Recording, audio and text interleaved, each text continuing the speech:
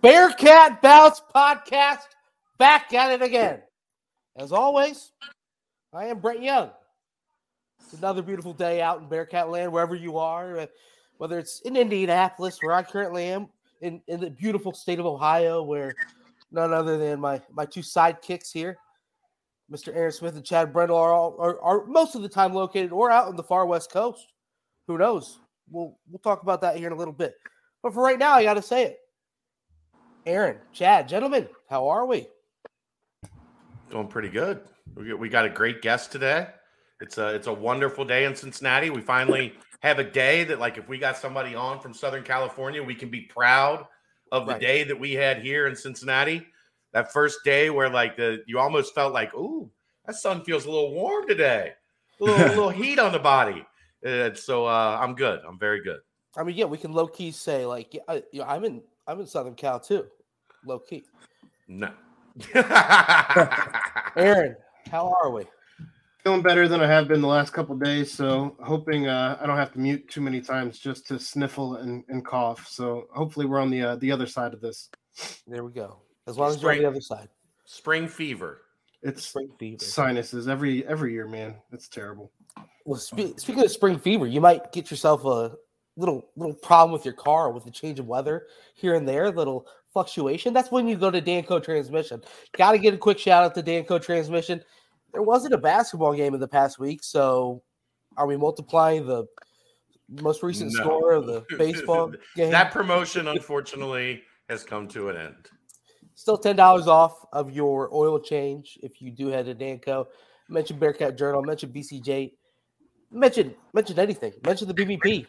Get yourself $10 off your next oil change over there at Danco Transmission. But that's enough talk so far. I'm gonna hit it off to Chad to introduce a legendary guest that we have here on the BBP today. Chad, take it away. We are joined by Super Bowl champion. How good does that feel? How good does that feel? It feels great. It feels great to be a Super Bowl champ for sure. We're joined by none other than former Bearcat defensive line standout, one of the first standouts of the Luke Fickell era, and a guy that's having great success in the NFL. A great dude and a guy I'm happy to get on and let Bearcat Nation get to know a little bit more. Marquise Copeland of the Los Angeles Rams joins the show. Welcome in, brother. Thank you. I appreciate you guys for having me on the show. Thank you. Well, gentlemen, have at it. I will start it off. You pulled off maybe one of the most rare things in Bearcat history, the double dip in Bearcats, as you were a Bedford Bearcat before becoming a Cincinnati Bearcat. And I honestly don't know that that's ever been done before. So what did it feel like to go from Bearcat to Bearcat in that type of a transition? So when I was coming out of high school, my mom, my whole family would make jokes about it. Like I just wanted to stay at Bearcat and everything. But really, it really just felt like home. The name helped, everything. It made it feel super normal. So it was just a great feeling. Going back to your high school, let's stay on high school real quick. I know that you were playing linebacker, if I'm right, but I know that you were also a star in another sport. I think you might have pulled out quickly of that sport, but recently it came and cropped back up. We talked about it a little bit off air, but I mean, your wrestling prowess, you might need to bring that out into the forefront again here in the near future. But tell us a little bit about high school and just kind of the transition from linebacker to defensive line, and then of course, what else went into your decision, and then maybe the future wrestling match between you and Bearcat commit Ethan Green, signee Ethan Green. Yeah, so in high school, I played linebacker, defense, and really just being athletic and just playing different parts of the field, like just using my athletic abilities. So my coach would just put us everywhere, really. So I played a little tight end, a little D end, a little linebacker. I got in the backfield, played a little running back. Actually, they had a play for me in college, put me at running back, but we just never got to it. No. So so really in high school, it was just more just being athletic, having fun with your friends, and just running around, making plays, and then Cincinnati took notice of me, and then it was all up from there. We'll talk about wrestling, though. Coach Fickell, Chad, you want to go ahead and bring up that story real quick? So I'll lay down the way that this all went down. Cincinnati signee Ethan Green is he was a state qualifier as a junior. He's one of the best heavyweights in the state. So Coach Fickell told him when he committed, like, Ethan likes to talk. So Ethan is basically like told Coach Fick, "I'm coming for you. Like, I know you were a state champ," and Fick was like, "Look, I'm a state champ. You don't even get to talk about wrestling to me until you're a state champ. If you win a state championship, you might get a chance to like work the ladder towards the boss." So when he won state, I texted Fick and I was like, "He won state. Like he gets to earn his shot." And he said, "Yeah, I think we're going to have Cope for him. I think Cope is going to be the one. If Ethan wants to work his way to the top of the throne, he's going to have to go through Cope to get it." So then I started joking around on Twitter about it. You were a state qualifier as a junior.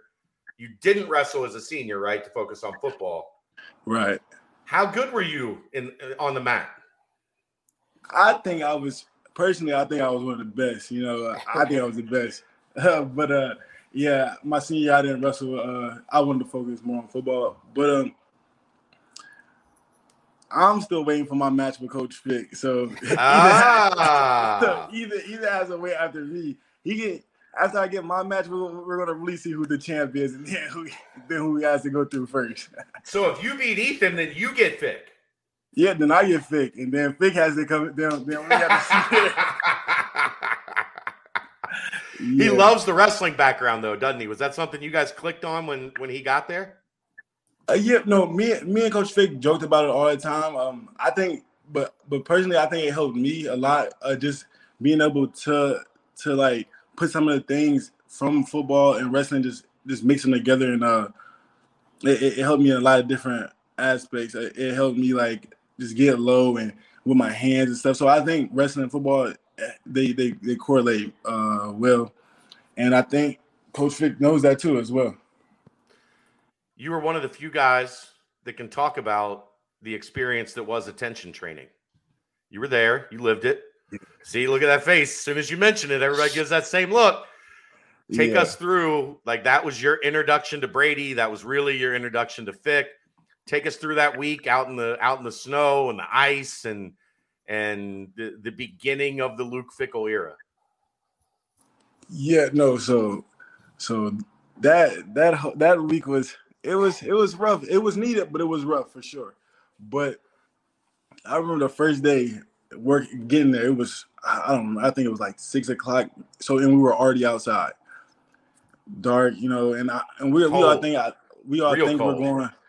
It was cold, super cold, freezing cold outside, and we all just think we're gonna go on like a morning jog, run around the campus, and, and go back inside with it.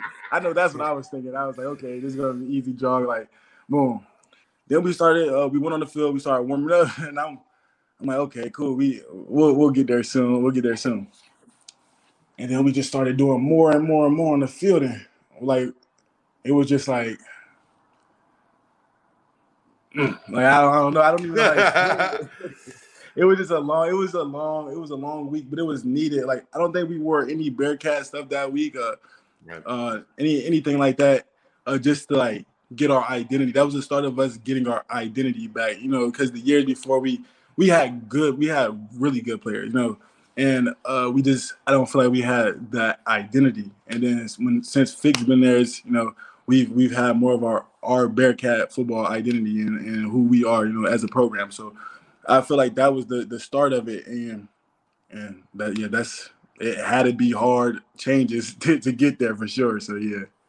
Was there ever a thought about leaving when that all went down, or were you all in? Like how did you guys all handle that internally?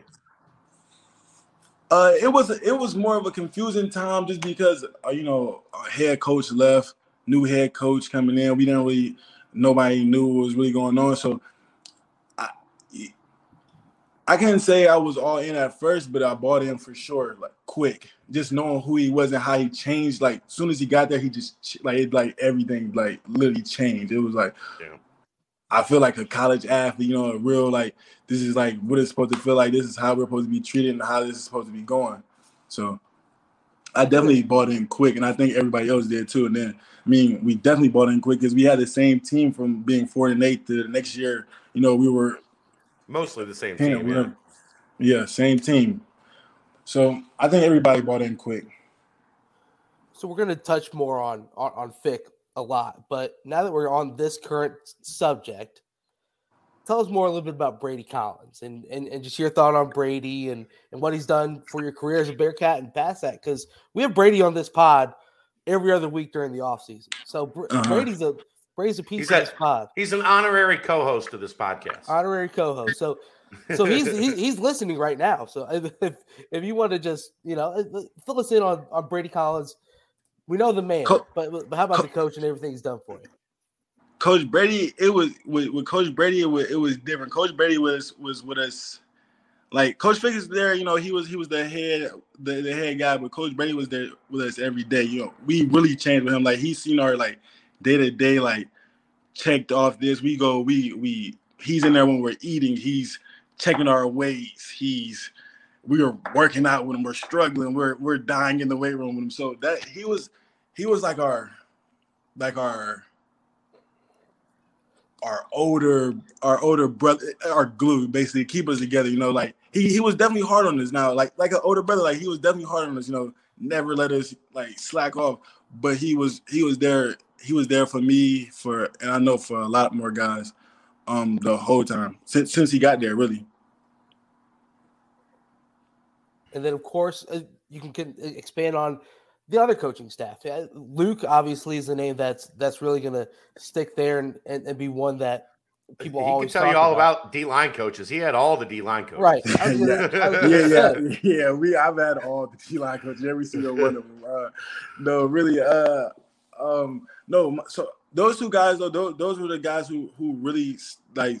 I feel like really stuck there. Really, were going to stick there together. I felt really like my, you know, I see these guys every day.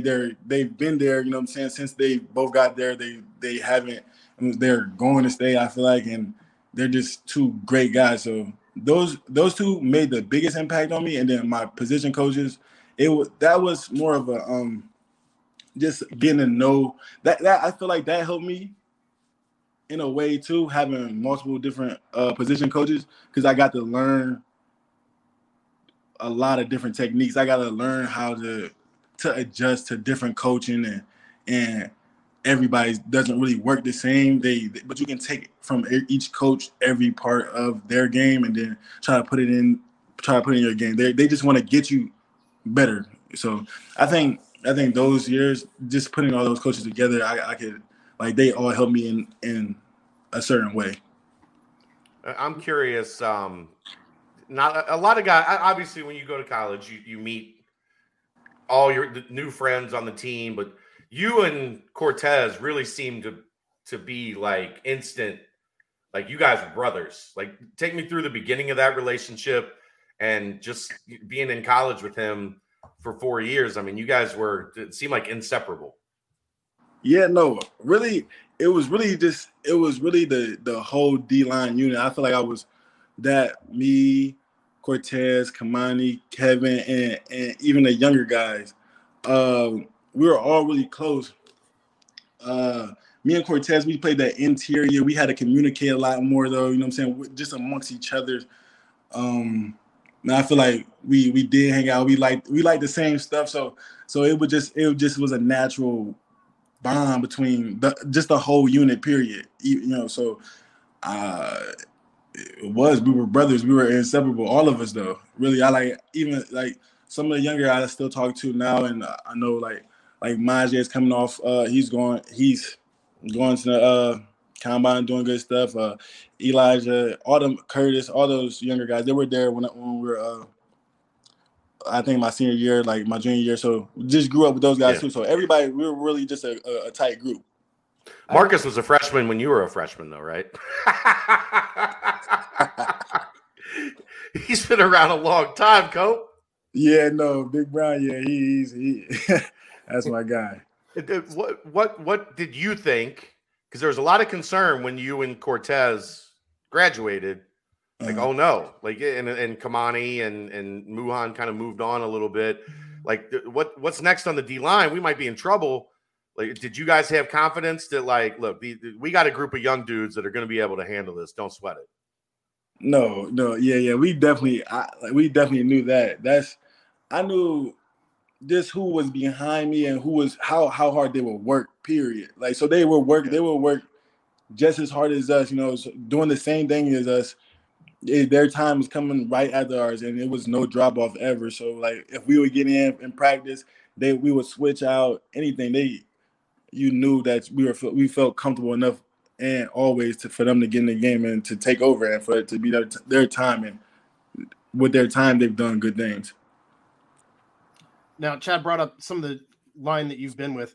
Were you surprised that even with your line, how many of you guys did make it to the league with Ponder and Broughton and yourself? Am I surprised? No, I mean, I knew we all are talented, so I'm not surprised. I actually think if we had more recognition, there would be even more of us in the NFL. This I feel like we have skill sets and that get overlooked because we're Cincinnati sometimes. So, like, we weren't as big, and now we're getting there. So I feel like if we had more of a spotlight, there will be more guys, period, from Cincinnati in the NFL. I have one more question on Cortez. Did you guys ever go back and forth on who's the better second sport athlete? You with wrestling and Cortez as the infamous pitcher in Little League? No, we never went. We never went back and forth. I heard Cortez was a good pitcher, but we both would probably say that I was probably the better wrestler. Me and him both. Okay, fair. Next Cortez, the best part about he was that giant kid, right? Like, yeah, without playing, like, he was the one everybody looked at. Like, we need to see that kid's birth certificate because he should not be playing baseball with these 12-year-olds. Pictures of him when he was I seen pictures of him. He was a grown man playing with little kids. Yeah, had like the projected speed, like MLB speed 99, and he's throwing just heaters at these little kids. I believe it. But so tell me, you mentioned the buy-in a little bit, but obviously year one under Fick to year two, did the buy-in have to be restored, or did it have to be fortified, or was it kind of just like, oh, we're going to be so much better this next year? Because that following year was when things really, really took off.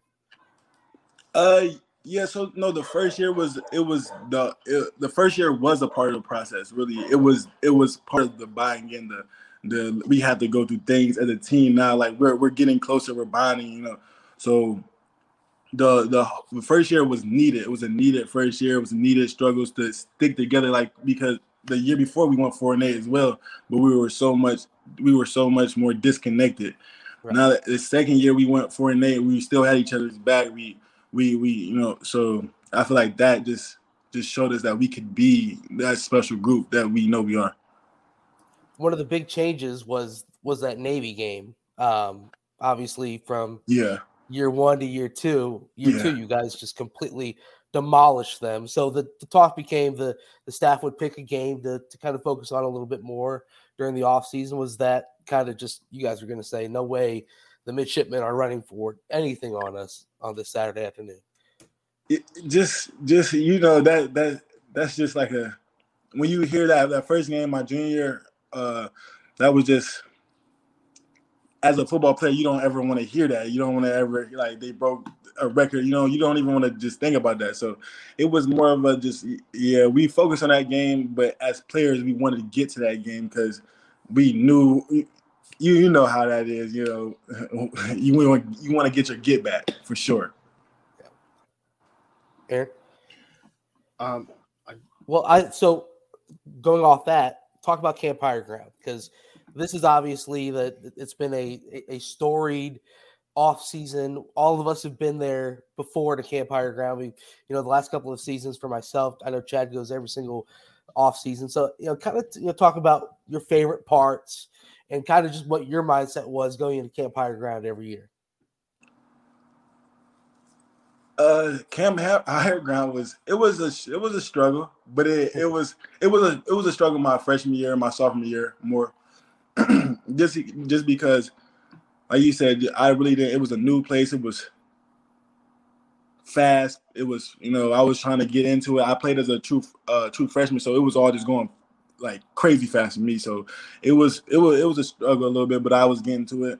And then my junior senior year, it was more slow football, becoming a team. That's when Fit got there. So more of like like we're worried about football and being together as this unit. And definitely when we were there, it was my senior year, I think we were there for 21 days. I think we were there for forever. It felt like like I just wanted to go home and just relax. But no, it was needed because that year, I think we were so excited just for everybody on that team to make any type of play. We were together. We cheered no matter what. We were like these. And I think that all started with Camp Higher Ground. And my favorite parts of that was like just becoming brothers and doing all that stuff. Seeing each other every day. You don't see anybody besides your teammates. That's another. You literally don't see anybody. It's just us. That's the closest group you can become is there. No mention of the food. The food is the food is great too, for sure, definitely. I was more so talking about football, but the food, the staff, the whole Camp Higher Ground, everybody out there, they're great people to us. They welcome us, they make us feel comfortable like family. So that's yeah. I was gonna say, anytime we talk about Higher Ground, we always bring up the food with anybody who chats with us, just because A, we've had it and it's excellent, and B, the guys talk about how like even after hours they get that extra late night meal where you guys will go through an absurd amount of wings or whatever the extra food late at night happens to be. And guys talk about like they go to Higher Ground to lose weight, but end up gaining weight because you can definitely gain weight at Higher Ground. Yeah, no, for sure. You'll definitely get a cool 5 pounds at Higher Ground. Take me through having a freshman quarterback that senior year and watching the emergence of Dez go from a guy that, was going to be used situationally with Hayden initially to when they put him on the field, he was one of those dudes, right? Like he got on the field and he said, I'm never coming off. And he never came off. He never came off. No, Dez was on scout team the year before. So we seen Dez every day, but he was you knew Desmond had it since then. He just had to get the smaller things, but he had to finish he had to develop a little bit more. But Dez was he like you could tell he wanted to be that guy since his true freshman year, and he just controlled the offense. I always thought that of Dez. I thought he was going to be a good quarterback for sure. And then he came out and he showed everybody else what he could do. So let's talk there was always a lot of talk on Dez real quick that when he came in, everybody just could sense he was a leader.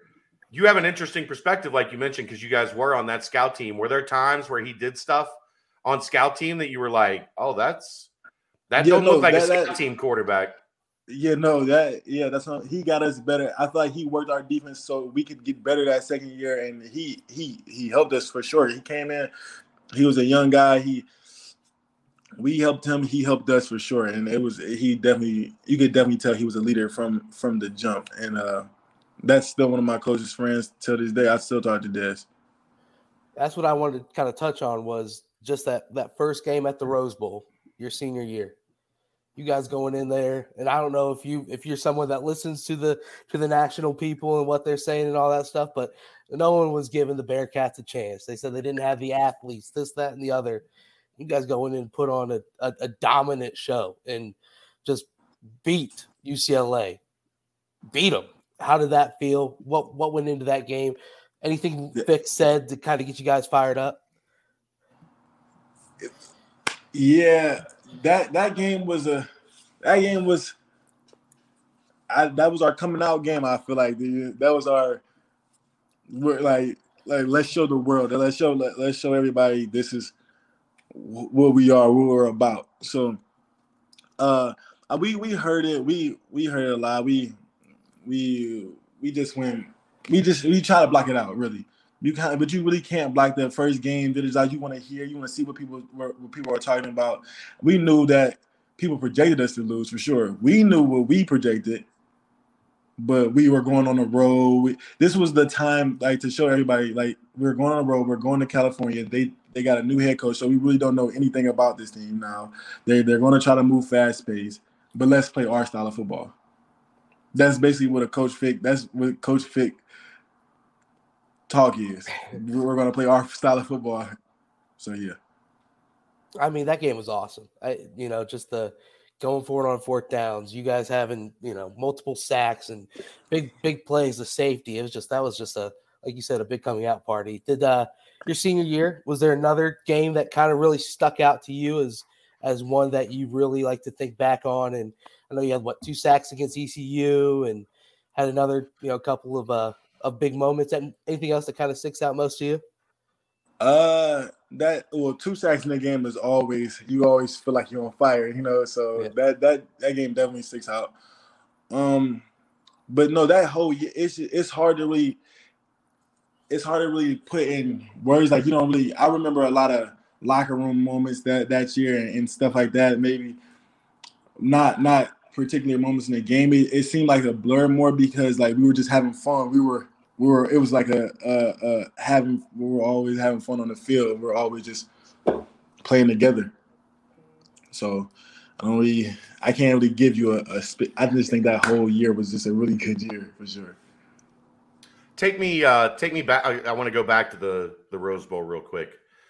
There's a lot of talk about like, what coaches do, like how that instills that confidence in their team. And Brent mentioned like the fourth downs and like the aggressiveness and going for it and because a lot of times, like when you go for it on fourth down, what you're saying is we trust our defense. Mm-hmm. Even if we don't get it, we know our defense is gonna get our back. Yeah. What did that do for the locker room? Like realizing like, you didn't have many opportunities in that first season. Obviously it was a rough one, but in right out of the gate in year 2, like, look, I believe in you guys. If there's a fourth down, we're going for it. We're putting our foot on the gas. We came here to win. Like, what did that do for the locker room to know that Fick and the staff like really did have your back, that they really were there for you? It was more so just so I'll rewind it back a little bit. Even more. So we did this thing. So we had this. So before Fick got there, we had we used to sit like all D line would sit together. More so, yeah. All the numbers. So everybody would sit together. When he got there, we went in these teams. Like so my locker got moved from like the back corner to like literally as soon as you walk in the locker room. It was my locker room. Oh, it was my locker. Then I had who did I just had my team. I had my team that they put together. I had Huber. I had who else I had on my team? I had a lot of guys on my team. I had like they forced you out of your comfort zone. Huh? They forced you out of your comfort zone where you had to get to know the whole team. Yeah, so in the base, guys I just never even like we'll talk, like what's going on. So now that we're on teams, I'm the captain of this team and I have to do certain things. They have to depend on me to do certain things. I have to depend on everyone and them to do certain things. So I think that's where it really started. More so they wanted us to believe in each other, really. Like when we go like that our junior year, my junior year, it was really like we don't really know what they're gonna do. They don't really know what we're gonna do. That my senior year was like more. We know they're gonna go out there, get that first down. We know they're gonna go score. We know they're gonna do what we need them to do. They know we're gonna stop. If they need us, we're gonna play for them. If we need them, they're gonna play for us. It's complementary football. So we just play for each other really, and they put it. And I think that's how they wanted it to be. They want us to just believe in each other, and that's more so. I think what helped with us, like we knew Dez was gonna go out there. We knew Mike was gonna run, get the first down. We knew nobody was gonna stop him getting away. It was first down. if it was 4th and 2, we got it. It's awesome. So that mindset leads to a lot of confidence, and that confidence all of a sudden builds up how you're playing as your personal self. At what point did you kind of feel during your career at UC that, hey, I've got a legit shot at a lifetime playing the sport of football? Really, just I feel like that came from me just getting my reps and them believing in me, putting me in certain situations where like I knew I had to make a play, you know. So and I would make plays, and I feel like that comes more for you as an individual confidence level, and like you said, the team was winning, I was playing good, so that helped my confidence. I started doing more things. I started getting recognition, so that would really help the confidence of me, like being younger and playing better every year. Do you have something, Aaron? You got a question? Go ahead. Do you have someone on the team possibly that you would say kind of was the locker room clown, if you will, kind of someone that always was joking around? You know, I went back and watched your Wired Wednesday, and it seemed like you and Wiggs had a little back and forth going on. You called him Wiggles, he called you Wobbles. I mean, you don't have to go into the Wobbles thing, but I mean, go into the Wobbles thing if you want to. But like, kind of who was it in the locker room that was kind of really bringing the energy and making everyone be excited, but at the same time relaxed and confident? So really, who are our locker room clowns? We had a lot of those guys. We had Corey. I know you guys remember Corey Cunningham. We had Cortez. We had a lot of guys who were just always clowns. But we're cool. And when you needed them to be, we're cool. Like Corey was a captain. Cortez was a captain, you know. So it was always, though, you know, we would play around, we would joke, we would have fun, but we would know when to lock in and get serious. Now the Wiggles and the Wild, no, Wiggles is that's actually, he likes to be called Wiggles, you know. So if y'all ever want to see him, just call him Wiggles. That's what he likes to be called. No, Wild, so me and my trainer, or the trainer Michelle, we had a game in the training room. It was a little rehab game. It was fun. Well, not even a rehab game, just an extras game. You know, like just to get extra, like do extra stuff for your body. Right. So we were going through the game, and I kept beating her. Boom. So she was wobbled because she would keep falling down. But before I left out, everybody thought it would be funny because they knew I was wired up to call me Wobbles, and then that was a big thing. But I'm not Wobbles. Everybody else knows me. It's Michelle, our trainer. She's Wobbles. How about when Big Country goes to the NFL and then he comes back after a year in the NFL, and all of a sudden he was Big City. He had designer jeans on, had the shades in the pot, like in the. I mean, I was like, who is this man, and what did they do with Big Country? Oh man, no, Big Country. I think he's always going to be the same to me. He's hilarious. Of course, I love him. He's hilarious. But no. But you know what I'm talking about. He came back on the sidelines and he was G'd up. Like that wasn't the Big Country that I remembered. He went to Arizona. He went to Arizona. He started getting. He was a superstar. You're in the NFL. You get to play behind what many people consider the greatest defensive player in the history of the sport. And before I get to that, there's a lot of Cincinnati fans mad at you. It ain't your fault. There's a lot of Cincinnati fans mad at you. What do you say to them that they're mad that you were on the Super Bowl championship team? In fairness, Chad, it's separating the art from the artist. We're not mad at him. We're just mad at the team that he plays for. No, hey. It happens. What did you think going into that game though? When it was Rams Bengals, where you're like, oh boy. No, I knew tough? A lot of people. It was going to be a lot of fun playing the Bengals because I knew a lot of people from Cincinnati, so it was going to be a lot of fun. But yeah, it was my mission accomplished. Yeah. But what is it like playing with a guy, playing in a D line room with a guy like Aaron Donald, where you get to watch what is the epitome of greatness every snap? You don't really get to, guys don't really get a chance to. I feel like I've got this. I couldn't ask for a better coming to the NFL situation. That's like to say I got this, like, learn from him and just be around him, know who he is as a person, and call him a friend. You know, that people don't really get to experience things like that. And I just feel like that's going to definitely help my career. That he's helped my career, just being him and helping me in ways I wouldn't have been able to do myself. So he's been a brother to me since I've got here. He's helped me out. He's taught me things I wouldn't have learned. And I had a great D-line room from him to my coach and to everybody else in that room. I had some other really good guys. So I came into a very good situation, a very good room of people and good guys. And AD is just definitely one of those guys. So that was really, you couldn't actually be in a better position or situation. The Bengals did a pretty good job on him for like a half. Was there a point in that game where you were like, uh-oh, I saw him turn the light on, they're in trouble? Well, you can't. I mean, hey, when you jump on his back end,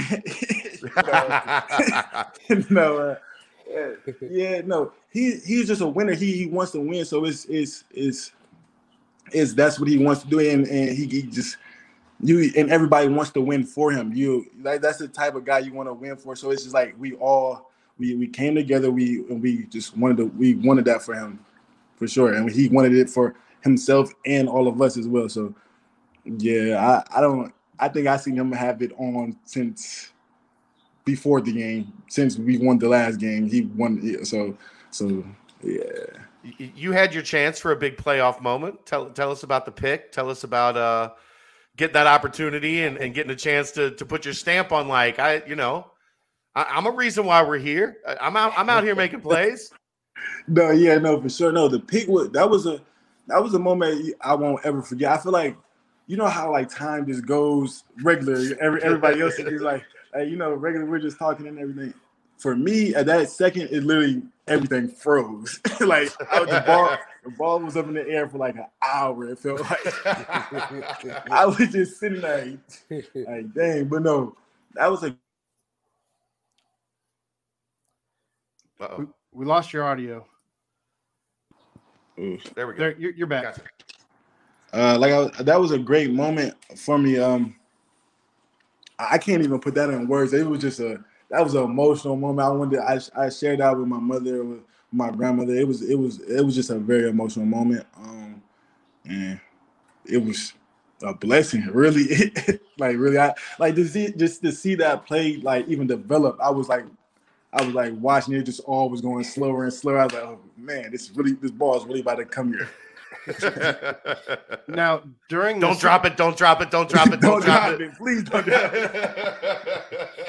Now, during the Super Bowl week, the Rams actually brought out Jimmy Smith for a workout because Cincinnati has Kevin Huber, had, I don't know if he's coming back or not, but he's a left-footed kicker. And so they brought out Jimmy to have a left-footed kicker there in practice, I would assume. That's at least how it was reported. But you got to, spend a little bit of time. He was on the show with us during our subathon, and he said that you guys at least got to talk a little bit while he was out there. He was only out there, I think, for a day.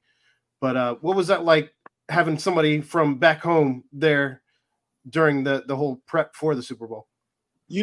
So it was actually funny. I was running. We practiced down in the Rose Bowl because the weather out here, it doesn't get cold, but it gets windy. It really gets windy. So we were out in Pasadena practicing. So it was like, dang, I remember the last time I came here, it was like the UCLA game. So I was like, wow, this is crazy. The thing feels crazy. Like the stadium feels just different with nobody in it. So we were running out, and I didn't see him at first, but then like he just started running towards me. I was like, oh, what's up? We hung out for a second, but Yeah, no, that's my guy. Hey, it was good to see him during that week. He wanted us to win too, just to let y'all know. So, well, he said as much. He's also a veteran of this podcast. Jimmy okay. is a favorite. How can you not love Jimmy Smith? Like for real. Yeah. No, he's a good guy. Huh? Has he ever got you any cherries from home? No, he never got me any cherries. We talk about his foot tattoo. He's the reason I got one, a foot tattoo. Okay. But I never got any cherries from. Yeah, no. You mean I would think that the damn kid owns a cherry farm? Like the whole team should be getting Australian cherries, right? We got to talk to him about this. I didn't know that. Yeah, that's his family business. They own a giant cherry orchard in Australia. Well, I'm gonna definitely be talking to Jimmy. I'm gonna get some. Hey, he's gonna send us all some. You guys are in need of a punter now, right? Like, I don't know what contractually how they but the punter position currently is open in Los Angeles. Yeah, I don't know what they're gonna do with it, but they definitely seen him. And they seen what I seen from him. He's a good kicker. So, what's Tez up to? I know you still talk to him. Yeah, we're supposed to all meet up and just hang out before the spring game. Oh, really? The spring game. Sweet. So yeah. So we'll probably all be up there during the spring game. So so I'll see you guys definitely for sure around. What was it like watching this team go undefeated for the second time, make the playoffs, play Alabama, be on that stage? Like, as an alum, like, what's it like watching this team do something nobody thought they could accomplish? You ask anybody that knows me, and if you ask anybody, I already knew we're the best team in the nation. Just ask you. I want to just ask anybody. I always said, but no, I knew the guys that were there. I knew, like, we were on that. We're there on that they're just going up. So it was. I knew I feel like I knew that they had something special in them, and that our program will keep having special guys go there, and it will keep being special for many years. I know you were at the SMU game, right? I think I saw you on the sideline. During your bye week with the Rams. So is that something that you really feel with the current staff wants to keep the past players a part of the program? Because that's something that Fick has mentioned numerous times, and something Brady's mentioned as well. Do you kind of just feel that bond that, you know what, not only was this team the one breaking, setting these records and being the first, blah, blah, blah team to make it to the college football playoffs and things of that sort, but it's also your program that did it as well. Is that something that you really sense with the staff? Yeah, definitely. I can text Coach Brady and tell him I'm coming in to work out today. He'll be like, okay, come down. Tell me a time, boom. Or he'll yes, they like, if I come to the program anytime, they'll definitely want me to come in. They'll definitely they'll be very inviting. They want me there, to spend time or just around. They want other guys to come back just to show, like, this is a family. You'll always be a part of the family. They still have pictures of me up in the Black Cat. That's when our work hard board.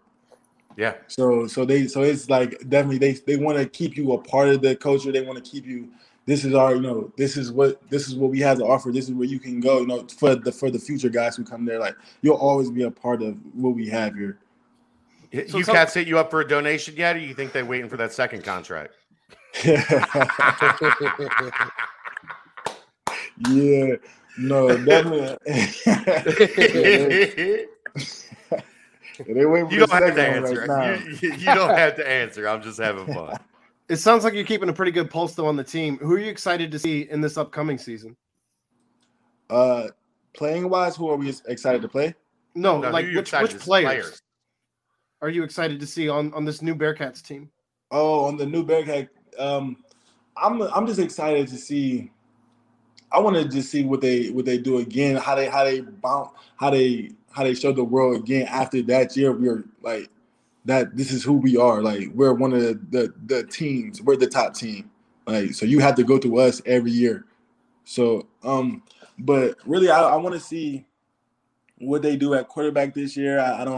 I'm not in the program every day, so I don't get to see. So I'm more of a fan. Huh? You know Ben? Yeah, I know Ben. I know Ben. Me and Ben have a great relationship too. Yeah, I know Ben. But I just want to see everything they do. I want to see how they like what goes on. I'm a fan now, so I love to come back and see how we build the team year in year out. I'm curious when you saw Myjai for the first time. Like, did you know pretty quick? Like, this is a dude with all the potential in the world. Of course, he was like 203 pounds when he got on campus. Right. But could you tell, like, this is a guy, if he maximizes his potential, could be ridiculous? Yeah, definitely. Myjai, a lot of people get like gifts and talents and they're cool. They do it. They go play out. They just go out there and play. Him, you can tell like football is important to him. With Myjai, you can tell him like, well, he'll want to work out. Like when I came back last year, it was always me and Myjai, Eli. He was always just around, wanting to work out, wanting to do extra. He worked out that earlier that day. He would still want to come, later on, work out, do some field work with me later on. So you could tell that things like were very important for him. So what went through your mind when you hear that Cincinnati was accepted into the Big 12? Was it jealousy? Was it excitement for the program? Like, what were you thinking when you hear Cincinnati is now going to be moving up to a bigger, better conference? Well, what I said around in LA is, well, we already the best Big 12 team, so I was excited. I was excited for him. No, I'm really excited for him. I'm happy for him. Because it's just gonna help those younger guys. It's gonna show everybody that what comes through Cincinnati is we have those guys. We've always had them. So really, it was excitement. I want them to have the chance to moment and for them to ball out and do what they need to do with their opportunity. Maybe just a little jealous. I can't even be jealous. I was happy for him. I'm literally their biggest cheerleader all the time. So I can't even be jealous. That's awesome. Well, I think you just have to look down at your Super Bowl ring whenever the there you go mid jealousy feeling. There you go. No, talk to because we can touch on the Bearcats a lot, but I want to talk just a tiny bit more about the Super Bowl. Not everyone gets to experience what that's like the week leading up to it.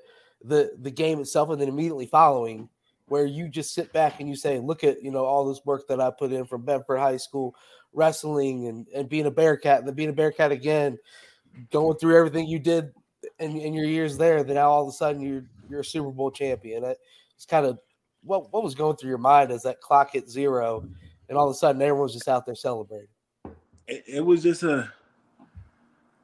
that's a feeling you can't even put in words. That's something you grow up wanting to do. You want to play football to win the Super Bowl. That's a dream come true. So like I was really in the middle of living one of my dreams out because it's literally the Super Bowl. So you really can't how I told everybody, I just can't not be happy right now. It's anything you do, I will just be happy. It doesn't matter like what's going on. I'm happy. So can't wipe the smile off my face. Yeah, I can't. Like I'm in a good mood. I'm in a happy mood. I'm in a positive mood. And we're Super Bowl champs. So only 54, 55 other teams can say that. You know what I'm saying? Only 55 other teams can say that. So right now, that was exciting. It was like it was the best moment like in football. Like one of my teammates, Vaughn, said he put it as you're in football heaven now. So you really get to experience it. And it's nothing you can like tell somebody they have to go through it. It's hard to. It's. And that's the one thing they can't ever take away. Like no matter what, you're gonna get the ring. It's gonna have your name on it. Are you gonna wear the ring around? You can put it away. I've been wearing that thing everywhere.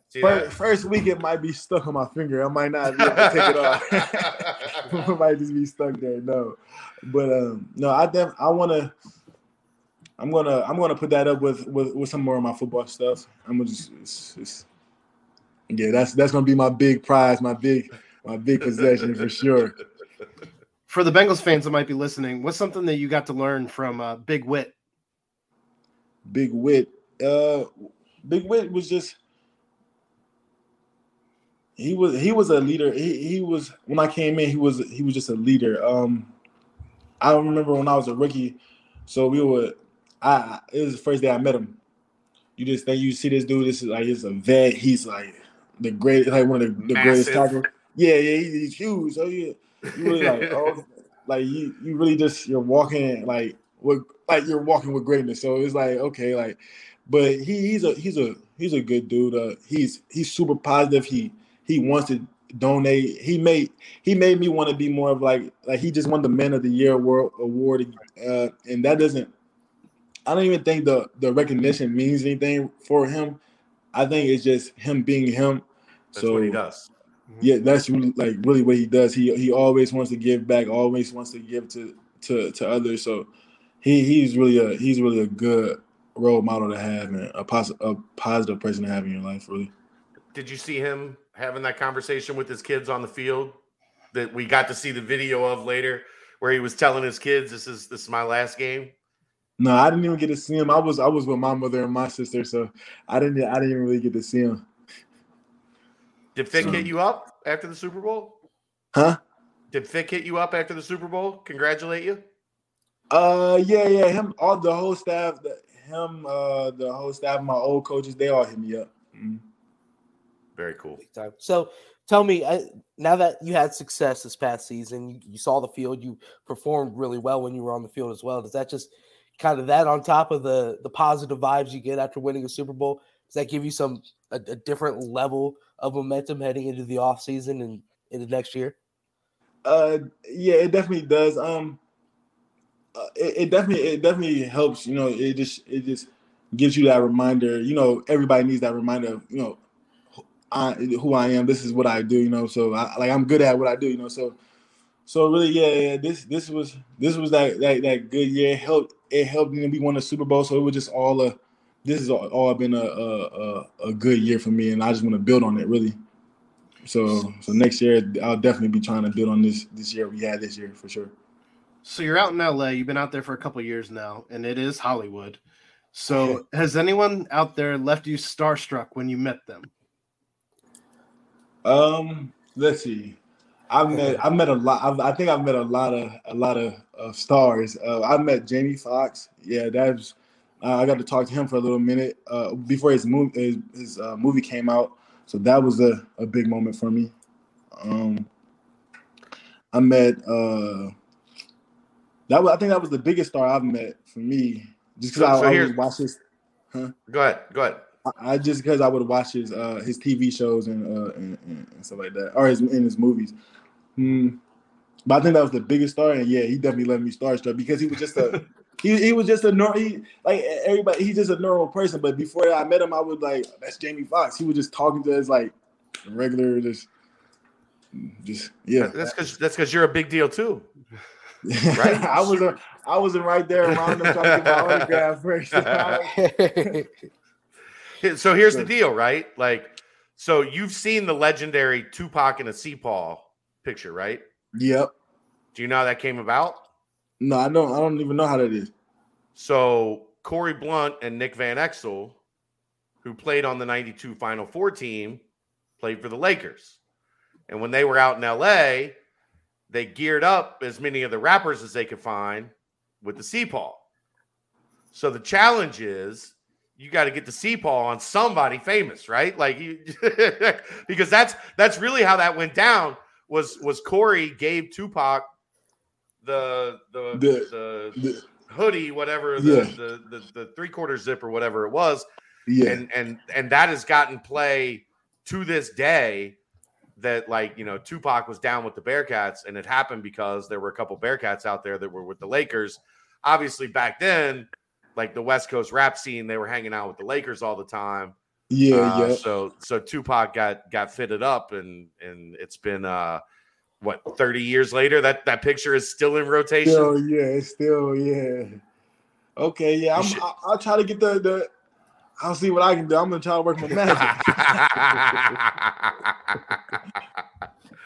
All right, man. We have kept you for a long time. I greatly appreciate here. Aaron's pulling up the. There you go. There it is. Hey, yeah, there it is. There you go. That was Corey Blunt. That was my profile picture for about when I committed to Cincinnati for about 2 weeks. There you go. Now you know the backstory. It was a Bearcat that got in the gear. So did Corey take that picture then? I don't know if Corey took that picture, but I know Corey gave him that particular piece of clothing. Okay. Well, back then, remember, like the Jordan Jumpman Cincinnati stuff was everything. Like everybody rocked that. So, like, I'm sure I'm actually wouldn't be surprised if they were like, "Hey, you played for Cincinnati, hook me up." Because the beauty of it at the time, and we've talked about this here before, when they did all the Jordan stuff, Cincinnati was really the only partner that they had that was red and black. So they could do some stuff for Cincinnati in the same colorway as the Bulls. So they could play with some stuff that they couldn't do with the Bulls. And Cincinnati was kind of like the testing ground, like you could have a little bit more fun. Yeah. So they would put all the Cincinnati stuff. There was a Nike outlet in Chicago. And they would put the Cincinnati stuff in the Nike outlet, and it would sell out almost immediately because it looked like it was typically the Chicago stuff, the Bull stuff. So that's kind of the backstory of that. Aaron, real quick on the mailbag questions before we let Cope go. Yep. Sorry, Cope. We kept you a long ass time, man. I appreciate it. Nah, you're good. Checks in the mail. First question is, what kind of difference was there when practicing under Tuberville compared to Fickell? Also, what do you miss most about Clifton? So with Tuberville, it was more of the country club. You seen Tuberville over there in the golf cart, but you didn't ever really see Tuberville. Like you never really seen Tuberville. You just seen him like watching us. Like he was over talking to us more than he was talking to y'all. Yeah, he didn't really do anything. With Fig is more. He's literally in practice. He's in practice with us. Like when it's time to go practice, he's at practice as well. Like he's showing things. He's running drills. He's running like team drills and stuff like that. And he's down there with the D line sometimes. He's down there with the linebackers. So he's more hands on. He's running drills. He's showing the technique he wants and how So it's no confusion. And what I miss most about Clifton, I just miss the environment really. I miss some of the food places. I miss Island Fridays. Yeah, I miss the whole environment and atmosphere. Let's see if there's any other questions here. That may be the only real one that was. I thought there was one more that was kind of related. I'll ask while you're looking there. What's after football for Cope? Have you ever thought about that? Have you thought about like is coaching something you want to do? Do you want to branch out and do some business stuff? Like what do you think's after football? So I want to get some businesses going. Right now, while I'm in the NFL, I'm working on a trucking business and some more stores. I actually want to get a smoothie shop soon. We'll see in Cincinnati, in Clifton. I want to call it Bearcat Nutrition. So hey, we'll see. Hey, we'll be glad to spot. Like we'll partner up. I'm a smoothie guy. I love a good smoothie. Yeah, for sure. They do smoothies constantly. No, definitely. That's why. Yeah, so I definitely want to do that out in Cincinnati. So next time I'm there, I'll probably be working on that stuff. So, Yeah, I want to do businesses, but giving back to doing nonprofits and helping kids and coaching, that's all in my. I want to do all that too in my future. I don't really want to coach like higher than high school, but I want to like to actually give back. Yeah. Did you play with Chris Moore? Yeah.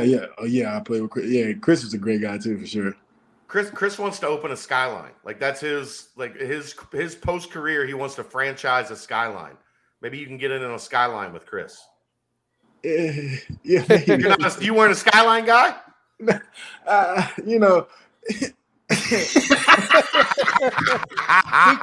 Be careful, Coach. I'll get you out of this one. Here's a question for you. What's your dream ideal away non-conference matchup?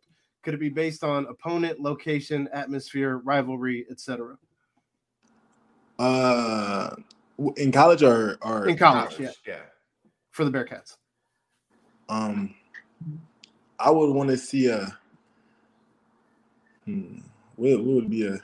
No, you know what game I really want to see that is actually coming up, and it's actually a perfect. Like I want to see Cincinnati versus Boise, the Cincinnati versus Boise State game because I have a teammate. Huh? On the blue field? Yeah, on the blue field. I want to see us go out there, and I just want to see us in the all red or all black or whatever we wear, all white, whatever, and just go out there and I want to see us versus Boys. I like that, but because they've just been a iconic like school who started getting bigger as well, just like us. So I would like to see that matchup. I think it would just be a lot of history in that matchup. But bring back the keg of nails. Huh? Bring back the keg of nails. Yeah. So we need to beat them. We need to beat them for sure. I'm gonna have a little bet on that one with my teammates. So yeah. But I think let's do Boise's your spot. That's your answer. Yeah, I think Boise playing against Boise State. Yeah. I got to ask you one more because this is the biggest hot topic with UC fans. What's your stance on the curse of the white helmets? Are you pro white helmets? Did you like the white helmets? Are you anti white helmet? The fans hate the white helmets because they wore them in the Sugar Bowl and it didn't go well and they never want to see the white helmets again. The players, from my knowledge, love the white helmets. So what's your take on the white helmets? I like the white helmets. I like wearing all white sometimes. So I like the look. When we went out to UCLA, we had the white helmets on. Yep. And that was our coming out party. That's how we started it all. So you don't really want to get away from the white helmets. I think that's just and it's a cleaner. I feel like that's a cleaner look. I feel like the all white sometimes I like that look. But there's nothing better than going nip at night. Yeah, no, it's nothing that the blackout. No, yeah, nothing better than that for sure. But I think I think we have a good mix, really. Yeah, I want to when we put the red helmets on too. That's a 3 great colors: red, black, and white. Like we have some really. I think my favorite helmet though was the red helmets with the numbers on the side. That was my favorite time. That was definitely. The one with the triangles in it. They kind of had the triangles in them. No, wait. Did our numbers? I don't think that we had our numbers on the red helmets, did we? There was one that had the numbers on. No, the triangle. Yeah, the triangle on the side. I take it back to my. That was the homecoming game. Yeah. That was like my freshman year. Okay, yeah. Those were interesting. And finally, last question: what's it really like as a player running out to a full nip at night, like lights on? Blacked out stadium, crowd going nuts. What was that feeling really like as a player getting to experience like nip at night? It was that I've never been anywhere else in college football, and I don't think I've ever would want to go anywhere else in college football. Like, I wouldn't want to be somewhere and have to come here and play us at nip at night and see our fans and see how it really jumps in there. So I think that's just it's in itself. It's our extra boost. It's nobody else in college really has it. Like people think I don't think people think how Cincinnati gets as loud as it really does. Our stadium it gets super loud. So yeah. All right. Well, I'm going to say it again because I know you like hearing it. Super Bowl champion Bam. Marquise Copeland. Like it doesn't get any better than that, brother. No, sir. We appreciate you coming on with us, man. This was awesome. It was a great time chopping it up and getting some Bearcat stories in and reliving the old days and enjoying where you're at in your career. I know you couldn't be more blessed to be on a team that is going to be in the mix to compete for championships for a long time. And we love having you on, and we look forward to having you back again, because there's nothing better than being a repeat guest on the podcast. For sure. Right? Definitely. Thank you guys for having me on, for sure. And getting to talk to the Bearcat fan base and everybody. So thank you guys. Appreciate it. Appreciate it, next year, but not too much luck. All right. I appreciate you guys. Thanks, we'll see you at the spring game, brother. We'll enjoy that LA weather. We'll see you, man. All right. See you guys. Yep. All right. Thanks. Marquise Copeland, Los Angeles Rams, former Cincinnati Bearcat. You can hit, I think there's a Leave exit studio. or whatever. Leave studio. There you go. Yep. See you, bro. Perfect. There we go. That was outstanding. Oh, yeah. I know it upset some people just initially. I mean, I wasn't going to ask this question, right? Like, I wanted to ask, but I mean, I'm not trying to take away from the fact, like, your ring's a fraud. Like, no, that ain't it. So, yeah. And this one too. These were the first two things we got. I mean, I did show this, but you know, he laughed at it when he saw it. I watched him read it. No, Cope in his entire time here was an awesome dude. That smile was always Cope. That's $1 million smile. I mean, always had that smile. Always enjoyed life. Always enjoyed being in the program, around the program. So a huge thank you to Marquise for coming on the show.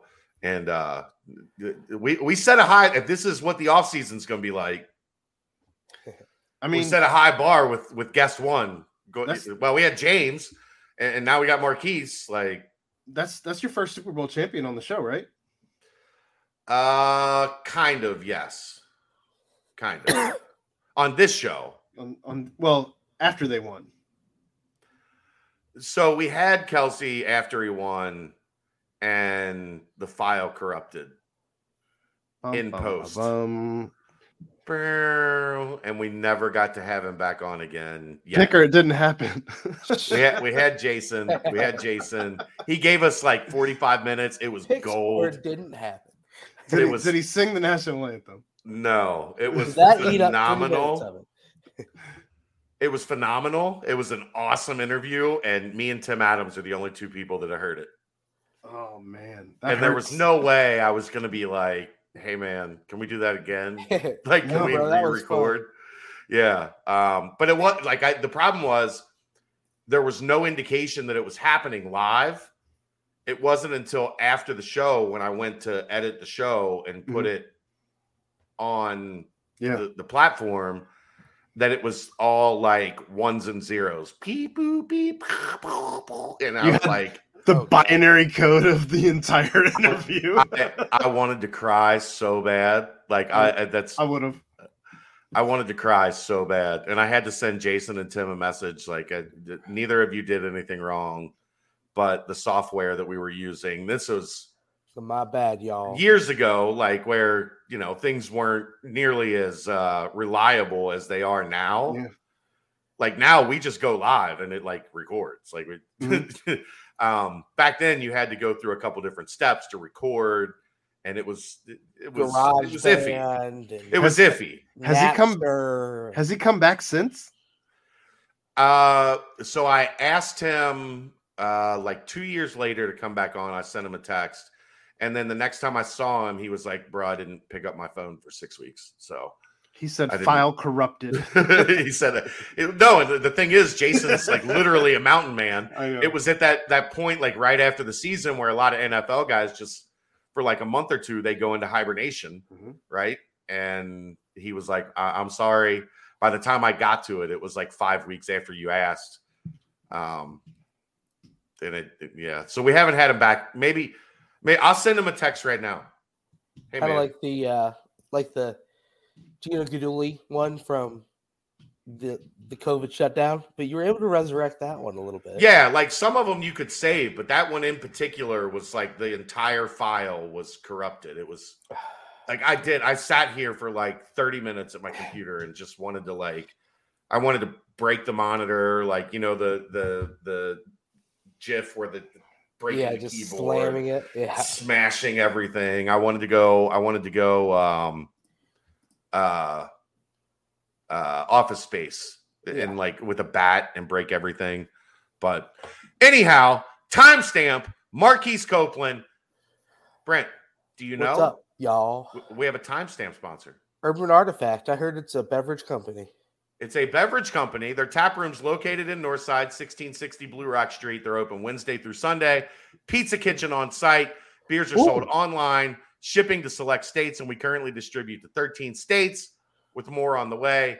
They use 700,000 pounds of real fruit every year. Over 10% of the fruit used in making fruit beers nationwide goes to Urban Artifact.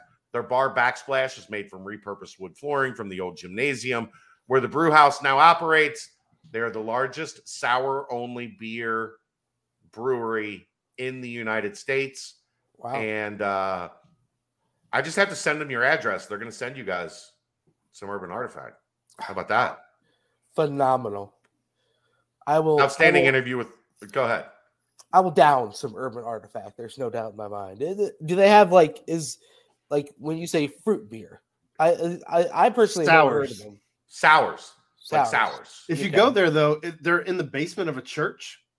Yeah. Like they do they do like different parties and you can rent out the church above, but all of the seating area downstairs is pews from the church. Yeah. And then they have like a laser room in back. It's a wild little place. Okay. So we are happy, super, super happy to have Urban Artifact on board as the sponsor of the timestamp. Not only, this is how we know Urban Artifact is all in with BCJ. Not only the BBP, but also the BCJ podcast. If there's a timestamp in this network, it's sponsored by Urban Artifact. Get yourself some Urban Artifact. Get to the tap house. Go to the website. Have them ship it to you. Whatever the case may be. So, yeah. Urban Artifact. Proud sponsor of the Bearcat Journal Podcast Network. That's one sour timestamp right there. I tell you what.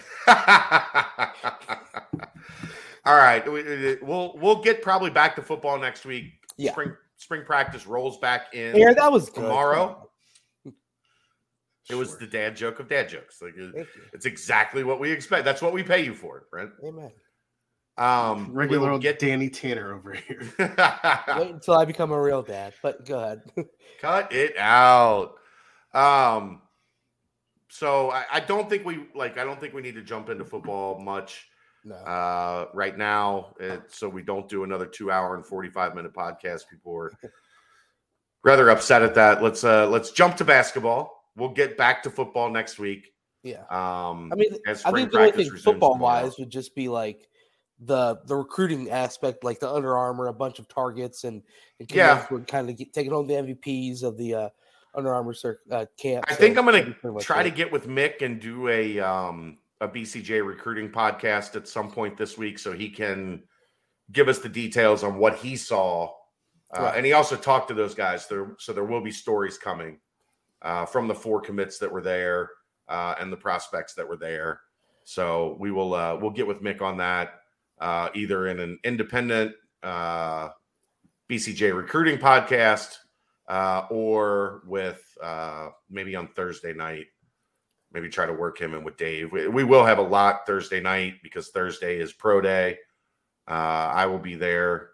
Dave is going to try to be there, but I think he's got something at work that's going to, unfortunately, possibly prevent him from attending. But we'll have plenty of pro day talk on Thursday. I meant to ask Marquise about the pro day experience just to get a different perspective on it, but we kept him for an hour and 10 minutes. So yeah, he was great. I always feel bad about, I want to tell them, Aaron, when we ask them, this happened with John Cunningham last week. Yeah. When we say, we ask, the first thing we ask when a new guest or an important guest, how much time you got for us? Aaron, with Marquise, how much time you got for us? If it's 20 minutes, no problem. If it's 30 minutes, no problem. If they say, I'm good, like however much, like we'll talk for however much time you need. That's how you end up in a year-by-year breakdown of your entire collegiate career. Right? Like, I mean, we're gonna ask questions. Though. No, he did. No. That's not enough. It's a bad thing. No. Right. I'm just saying, if you tell us you have free time, we are going to take up as much of that free time as humanly possible. That's just how we do it here. Well, and another thing is, I think you could probably tell if the guest is starting to be like, all right, here's another question. Yeah, sure.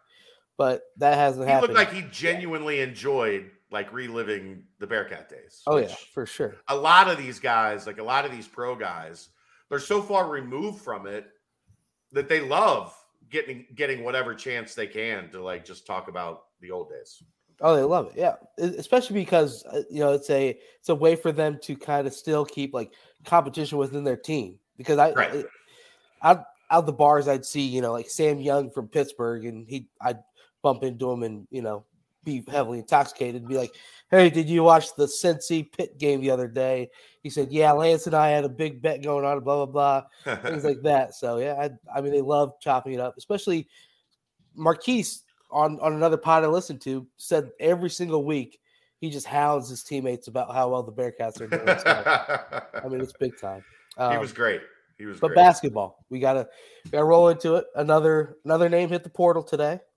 Yeah, Mikey Saunders Jr. I mean, this was it kind of seemed like from my point of view, one of the kind of a surprising one, if you will. I didn't think that he would have been the second player to hit the portal. Well, not named Rob Banks, but I don't know. It just seemed as if it took me by surprise, but you would be more in the well-known than I am on this one, Chad. He was one of the names I had in the decision to be made column. Grouping, yeah. As I've said, the sense I got from the end of season to now was that the starting point guard for next year was not on the roster. Right. That they would be in the market looking for a starting caliber point guard. Mm-hmm. And when you sit down and have those conversations, if that's how the conversation went, right. And from my understanding, you've had Mason Madsen and you've had Mike Saunders both enter the portal. Mm-hmm. My understanding is the conversations were very open, very honest. There were no hard feelings. There was no ill will. It was not, I hate this situation and I'm out of here. Right. It was, here's the real situation. We're going to bring in a point guard. Yeah. And if you're okay with that, cool. Yep. If not, then it's best for you if you have bigger aspirations and you want to achieve bigger things. That's okay. Like that's how this process works now with the portal. You don't have to sit out a year. Right. Go in the portal, find you a spot where you're comfortable, where you have a system that looks to maximize your potential. That's okay. Like with Mason Madsen, we're bringing in Daniel Skillings and Josh Reed even before the portal. Yep. There are going to be minutes at the 2 and 3.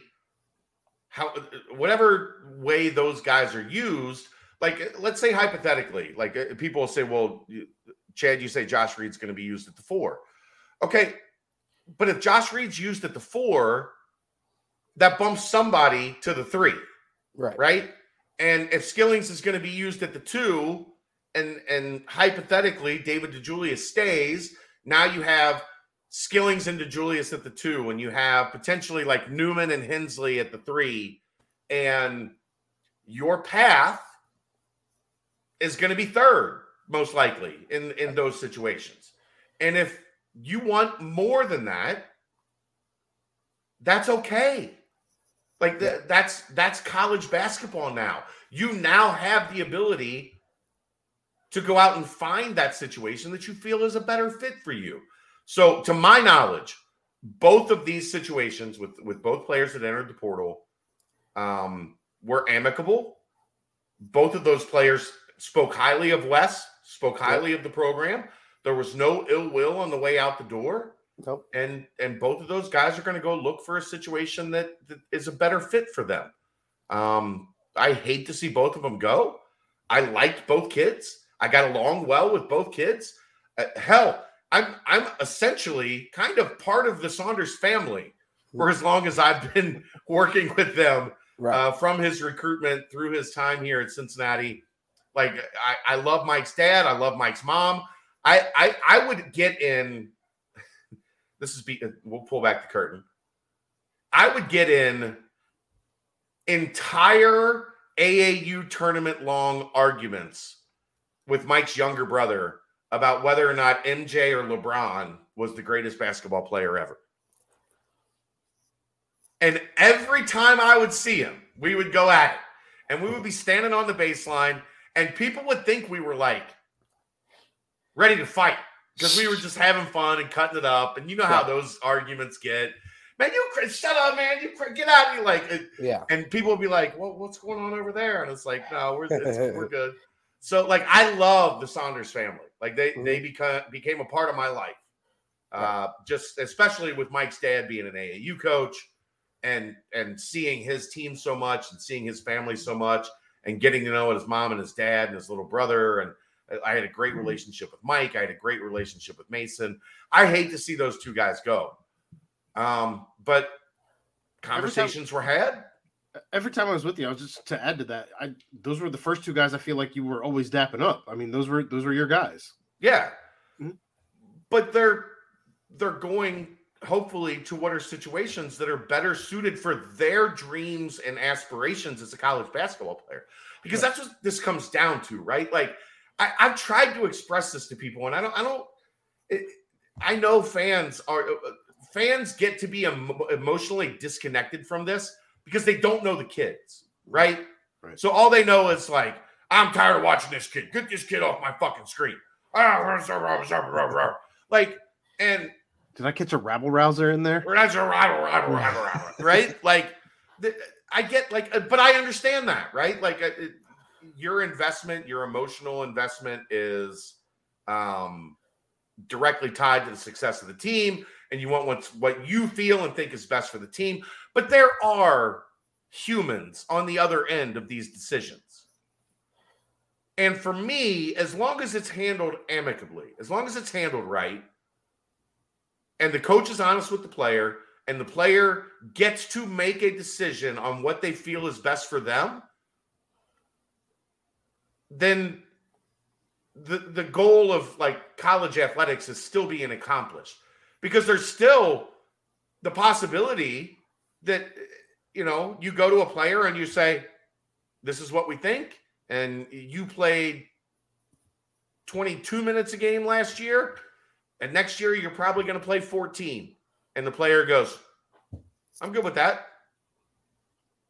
Okay. Then you're in. Like, we discussed it. We've had the tough conversation. It's, you know, we've had the difficult exchange. And you're going to have probably a different role next year than you had this year. And it might not be what you like. And if you want more, go get more. If you want to be a part of this program and taking us to the next level and you're okay with a reduced role, then let's roll. Like that's how these conversations work. Right. So my question then is, obviously the first time that Bearcat fans truly experienced this was last offseason in completely different circumstances. But that was adversarial. That was angry. Right, exactly. But that was disconnect. But what you also noticed through that was the fact that you can enter your name into the portal, see what's out there, make a final decision. And as you mentioned, if that final decision is a player coming to the senses and saying, hey, you know what? Well, maybe I am willing to take this competition and whatever role comes from it. But there's a difference. Oh, big time. Yes. Once you enter your name into the portal, there's no guarantee that you're accepted back.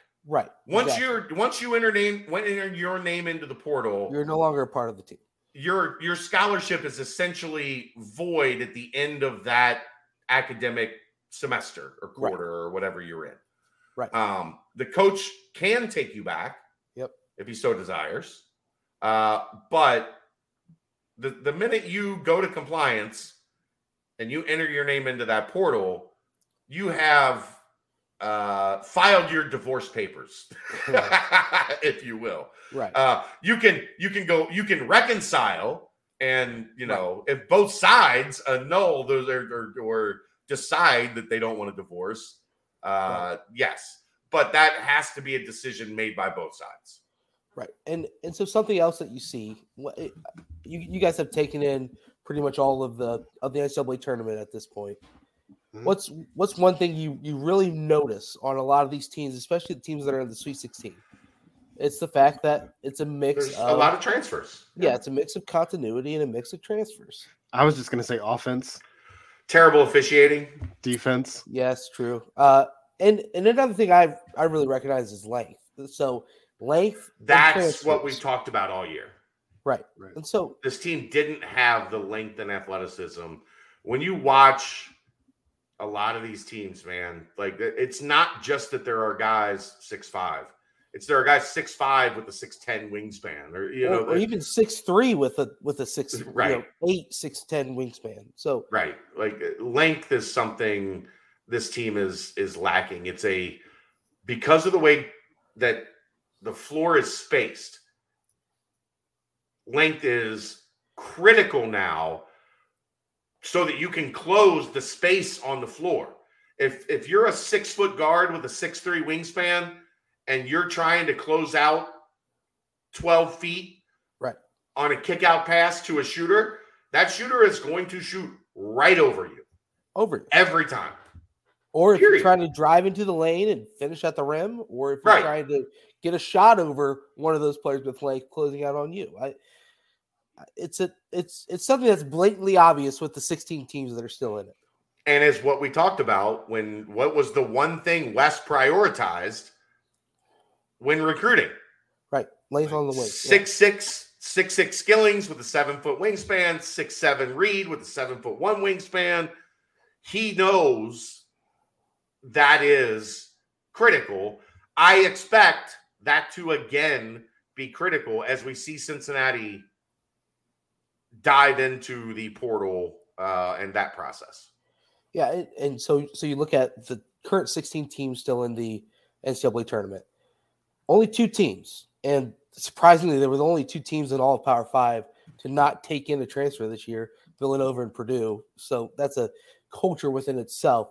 But every single other team, the other 14 teams, have at least one transfer from this past year, some up to 5 or 6 that are constantly in their rotation. So this is the moment where a quick fix is available. It truly is.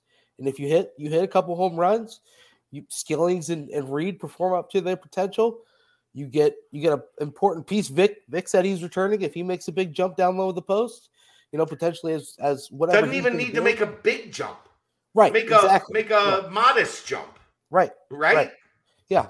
Give us 15 great minutes. Give us 20 great minutes from game to game. And and let's say I don't expect Josh Reed and Daniel Skillings to come in and be all-world guys. But let's say they come in and they provide a combined 12 points and 6 rebounds. Modest for a pair of freshmen, right? Like a combined total, 12.6 rebounds from the 2 of them. Your bench is drastically different. Right, yeah. With 12 points and 6 rebounds from the 2 of them. Like, it's not – so here's the thing. This is the way I'm seeing it right now. I think there are 2 spots open. I get the sense one way, somehow or another, there will be one more. So you will have 3 spots to fill with transfers. I think you need to hit on a starting point guard and a starting center. Yeah. I think you need to hit on best – like the Bengals in the draft. You got to hit on best player available that you can get with that third spot. Right. Then you add Reed and Skillings. Now you got 5. Yep. 5 guys that can contribute and change the everyday construction of this roster. Right. That's a lot of dudes. In general, right? We talk about, and Wes, it seems to be a little bit larger, but in general, 9-man rotation is about as deep as teams go. Oh, look at North Carolina. They go 6 deep. I mean, it's barely even 60. It's teams that want to play their bench play 9, right? Right. If they get 5 guys, even if 3 of them are bench parts, right? Let's say they get, let's say that hypothetically they get a starting point guard, a starting big.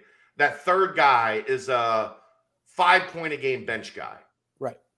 And you get the 12 we just mentioned from Reed and Skillings. Now you're at 17 bench points a night.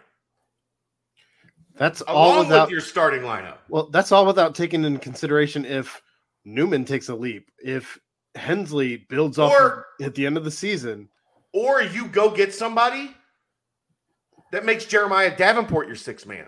Now Jeremiah Davenport is added to your bench scoring.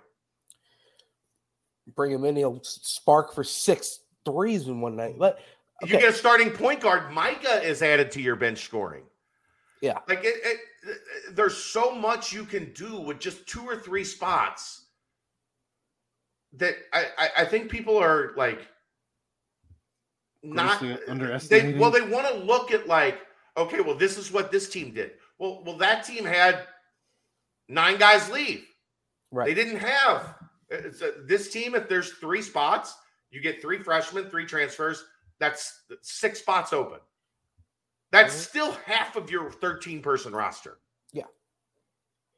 I went to public school in Kentucky. 6 into 13, that's half, I think. 6 into a baker's dozen. Aaron was the math major. Aaron, is that? Yeah, Aaron, that checks out, right? Close enough. Very close.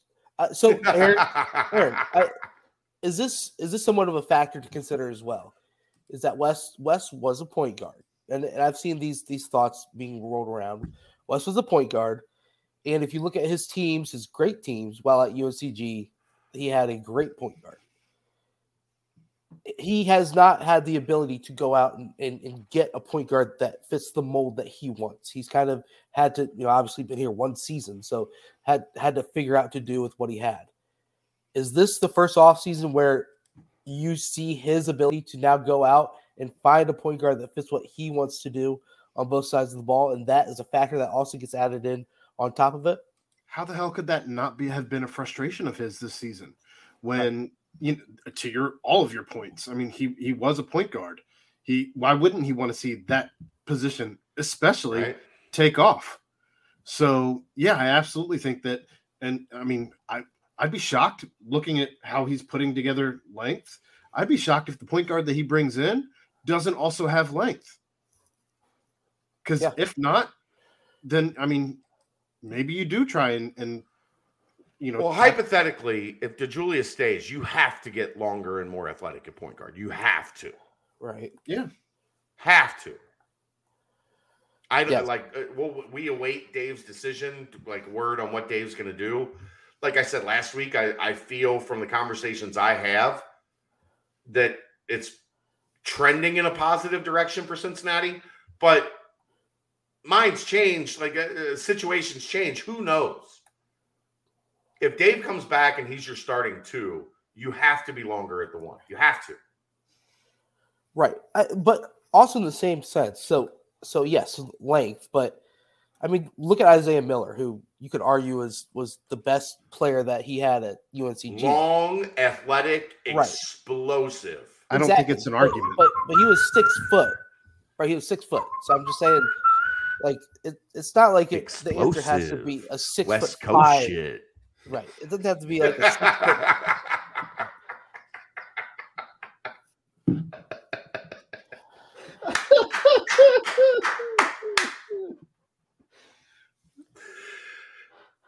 Nailed it. I didn't know if you were going to stop or keep going. You went. I got to the point. I got to the point to make sure everybody knew what I was talking about. No, Brett, I get you. Yeah. There's not a cookie cutter. He has to be this and he has to be that. But Isaiah Miller was 6 foot with long arms, and he will dunk on your fucking head. Which is what I was saying. Doing that's just the comment I was making.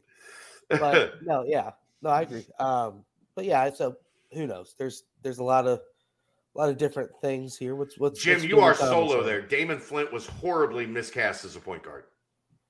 My goodness, he would have been a hell of a small forward. Like but they didn't James White have an option. Point guard that one. Yeah, like Armin Kirkland playing point guard. Like Nick Williams was playing point guard. And look, I love Damon Flint, but he did not reach his ceiling being forced to play point guard because the team didn't have a point guard. Basketball has become point guard, wing, stretch, big man.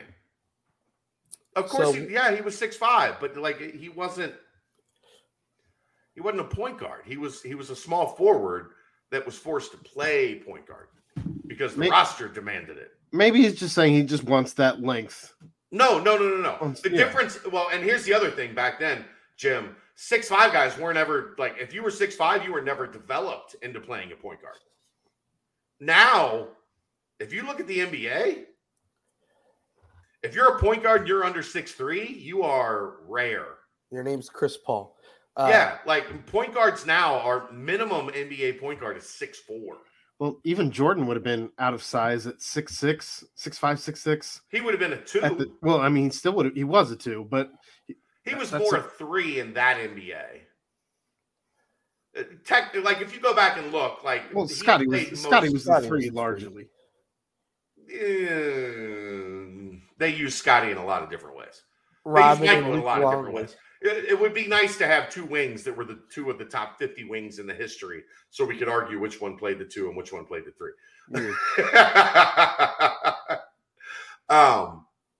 But yeah, like I agree with you, Jim. The length is what you're looking for.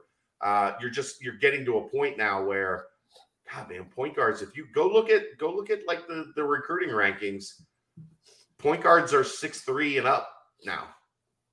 So quickly, while we wrap up the basketball side, 2-part question.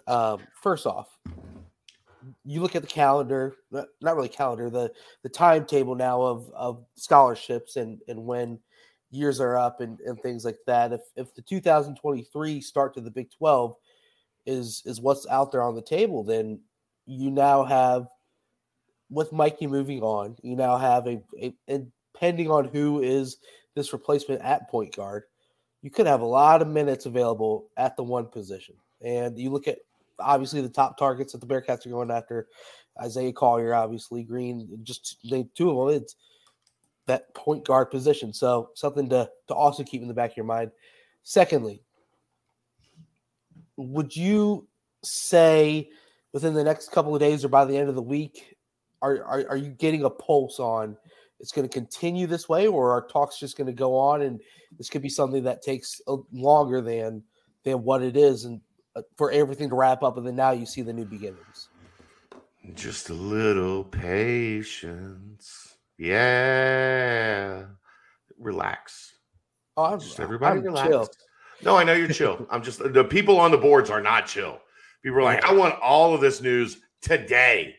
Right. So would you say that the Bengals with the La'el Collins thing or Cincinnati fans with the transfer portal is more like, I want it now? Well, the Bengals got what they wanted with La'el Collins. But I feel like all weekend, I mean, the fact that people were reporting. Well, here's the difference. Here's the difference. At the mall.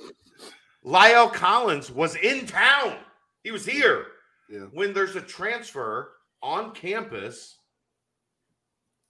taking his official visit to see if he's going to commit to Cincinnati, then we can follow him around town and see if he's at Kenwood Mall or whatever the place may be. Like, we're not there yet. Like, so this will put what I need to say in perspective. There are roughly 500 names in the transfer portal right now. Last year, that number was like over 1,300 names, right? So we're not even at the halfway point of what's going to happen in the transfer portal. We just saw 32 teams eliminated from the NCAA tournament. Conversations are happening across all those 32 teams as to who's staying, who's going. Or, no, more than that. 32, 16, 48. 48 teams were eliminated from the NCAA tournament. You like that, Aaron? That was fast math. Plus the 4 from... I was going to say it's incorrect because you also plus the 2. Well, there's only two more. No, 2 each day. There's 4 that were eliminated there. 1 each day. So 52. It was only 52 teams. Yeah, there's 68 teams that make the tournament. We're down to 16. 16. So 52 teams have been eliminated. Those teams are all just now making their their conversations. What about the NIT? NIT and all the other ones as well. Yeah. CBI. Also a factor. Right. So there's a shit ton of names that are not in the portal yet. Yep. Over the next 2 to 3 weeks, those names will be in the portal, and Cincinnati will be in a position to move. And you add in coaching carousel on top of that. You add in just a multitude of things. So, yeah. It's going to it has to happen, right? It has to happen. Cincinnati now has 2 spots open. I believe they will have a third. You never know if there will be more. That's just how college basketball works. Right. At least 2, probably 3.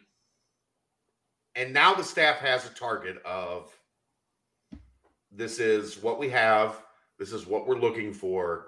This is what we need to keep our eye out for. And, as someone described to me tonight, I said, what position do you think Cincinnati is in as all this plays out? They said, if you're playing spades, I'd say they got 7 books and a couple possibles. Let's see how you might call 7 books and a couple possibles and get 4. You might get, you might lose a lot of points. Let's let the cards fall as they may, baby. But let's let the cards fall where we may. We got to see how the hand plays out. Right. I agree. So anything else wrapping up on this? I know obviously it's happening. Things are happening. So just sit back and I guess let it happen. Mr. Wynn, no, the one was Banks. The Banks dropped. There was 3 freshmen coming in, so he's part of that with the 2 seniors that moved on. Then the Madsen and Saunders make it 2 available. Yeah, get your ass out of here, T. Nobody pays you to think, T. Win. Boomer. What a boomer. So sick of that guy. Well, I think it's that time if we have nothing else here. We do have something else. We have a timestamp, so I hope Chad's ready for the read before he gets up from his desk. Oh, come on, man. But Chad, quick question. I've been anchored to this desk for an hour and 43 minutes. Timestamp brought to you by Urban Artifacts, or tap rooms located in Northside, 1660 Blue Rock Street. Open on Wednesday through Sunday with the pizza kitchen on site. You know what we need to do? We need to do a staff Sunday. Let's all meet up at Urban Artifacts, have some pizza, have some beer. I'll pick up the tab. Work Sunday after the spring game. Maybe we'll Saturday after the spring game. It can't be that because that is actually the opening weekend of AAU. Oh. Brent, I'm going to need you. Where are they playing? Under Armour and Adidas are both in Indy. I can't go to the spring game? No, I mean on Friday and Sunday. I'm going to need you Friday and Sunday so we can – Mick's going to – we're all three, me, you, and Mick are going to have to maximize – getting eyes on stuff Friday and Sunday because we're going to have to be at the spring game on Saturday. Right. But anyhow, some Sunday here this spring or Saturday, depending if it's after the spring game, maybe the weekend after the spring game, we organize Let's all have a BCJ meetup at Urban Artifact. Maybe we can do a live podcast, like on their Wi-Fi. Everybody bring their laptop and we'll have some fun with it. And whatever. I'd love to see you guys in action. Love to see it. But have some sours. I'm not a big to this point. I'm not a big like fruit beer guy because it's not something I'm pretty. I'm a basic bitch. Their key lime goes is phenomenal. I've heard a bunch of good things about their sours. Like is this like a shandy? We'll get you hip. Don't worry. It's like a sour. It's like a sour fruit. Like it's like sour fruit beer. We'll get you hip to it. Like I said, you're gonna send me your address. They're gonna take care of you. They're gonna get you some samples. And you're gonna get hip to sour beer. I need to get hip to sour beer because it's just something I haven't drank a lot of. Yeah. My impression of sour beer is IPAs. They're not like IPAs, right, Aaron? No. I don't like IPAs because I just don't like. It's so hoppy. Like a Ryan Geist Bubbles. Hoppy. Like I'm not saying IPA. I like IPAs, but yeah, I don't. I mean, it's definitely not a hoppy. It's sometimes it's a sweet, sometimes it's a sour. Like sometimes it's more sweet, sometimes it's more sour. But it's never like sweet like a seltzer or anything like that. But right. I digress. At first they're sour, then they're sweet. No, it's not that either. Get out of here. All right, let's do mailbag. Let's get it anyway. Right. So the first question we did already ask when Cope was here, along with the second. Did you guys want to touch on the Dream Ideal away non-conference matchup? I mean, we can talk about it. Because for me, the reason I brought it up, it is the Keg of Nails. I think that game is probably more than any game that I can think of. For me, Notre Dame was up there, so that was awesome. Yeah, I think Notre Dame was the right answer, and that was mission accomplished, right? And my alma mater, IU, that was another one that was up there, so that was awesome. Yeah. I used two birds with one stone. IU's got a football history similar to oh no, Xavier basketball. For me, it was just like driving on the way there and then getting there and then just all that reminiscing. Not really their football program, man. Oof. I rarely went to games as a student, but if I had to pick one, I'd love to go to I guess we're doing Fayetteville this year, but just another SEC school. I'd love to get Death Valley at night, LSU, especially with BK there now. But you know what? There's no fucking chance BK is inviting Cincinnati to play LSU at Death Valley. He's never going to give Cincinnati the opportunity to play LSU. New phone, who dis? I heard games at Texas A&M are wild. Yeah. I mean, I'd love to go to pretty much. I don't know. I just any of the big name schools. Yeah, I was gonna say I wouldn't mind the Swamp. But I heard the Swamp gets pretty doggone swampy. Georgia would be fun between the hedges and Athens. Yep. Ole Miss, great, especially after the Peach Bowl. I think a Georgia Cincinnati rematch in Athens would be fun. Yeah, would be. Ole Miss is greatest place to have a little party as well. Yeah, but that game itself, it's with Lane there, I guess it's got some juice. If Lane's there for a while, yeah, exactly. Yeah, I don't know that it would be one that you would highlight in glitter. I guess here's a question for you guys. Out of the two teams that are leaving the Big 12, it's looking like there's that 1 year holdover. Which team would you rather have the road trip to that's heading to the SEC the following year? Texas, because there's a better chance to win. Right. Okay. And then when you do, I want to see the UC players horn down. Oh, right. They get so mad. Yeah, don't they fine people or what? They flag people, right? If they do it. No, they the even the Big 12 has come out and been you cannot horns down. It's like when you say Xavier hired a cheater, those fans get mad. I don't know. Once the game's over, I think you can do whatever you want. What are you going to do at that point? Get out. The proof is in the book with that one, right? Yeah, right. You know. Next question. What's the current status of Ron Crook? I don't believe he is employed at UC any longer. I know he was under contract. I don't have an answer to how that was resolved. I know I have been to spring practice, every spring practice. I'll be there tomorrow. I have not seen Ron. There's not been an official release. I don't know if it's like one of those, like, you're a consultant, like we're paying you, but like you don't have to be around. I don't know. Like I haven't ever gotten a final answer on that. I have spoken. Let me say this.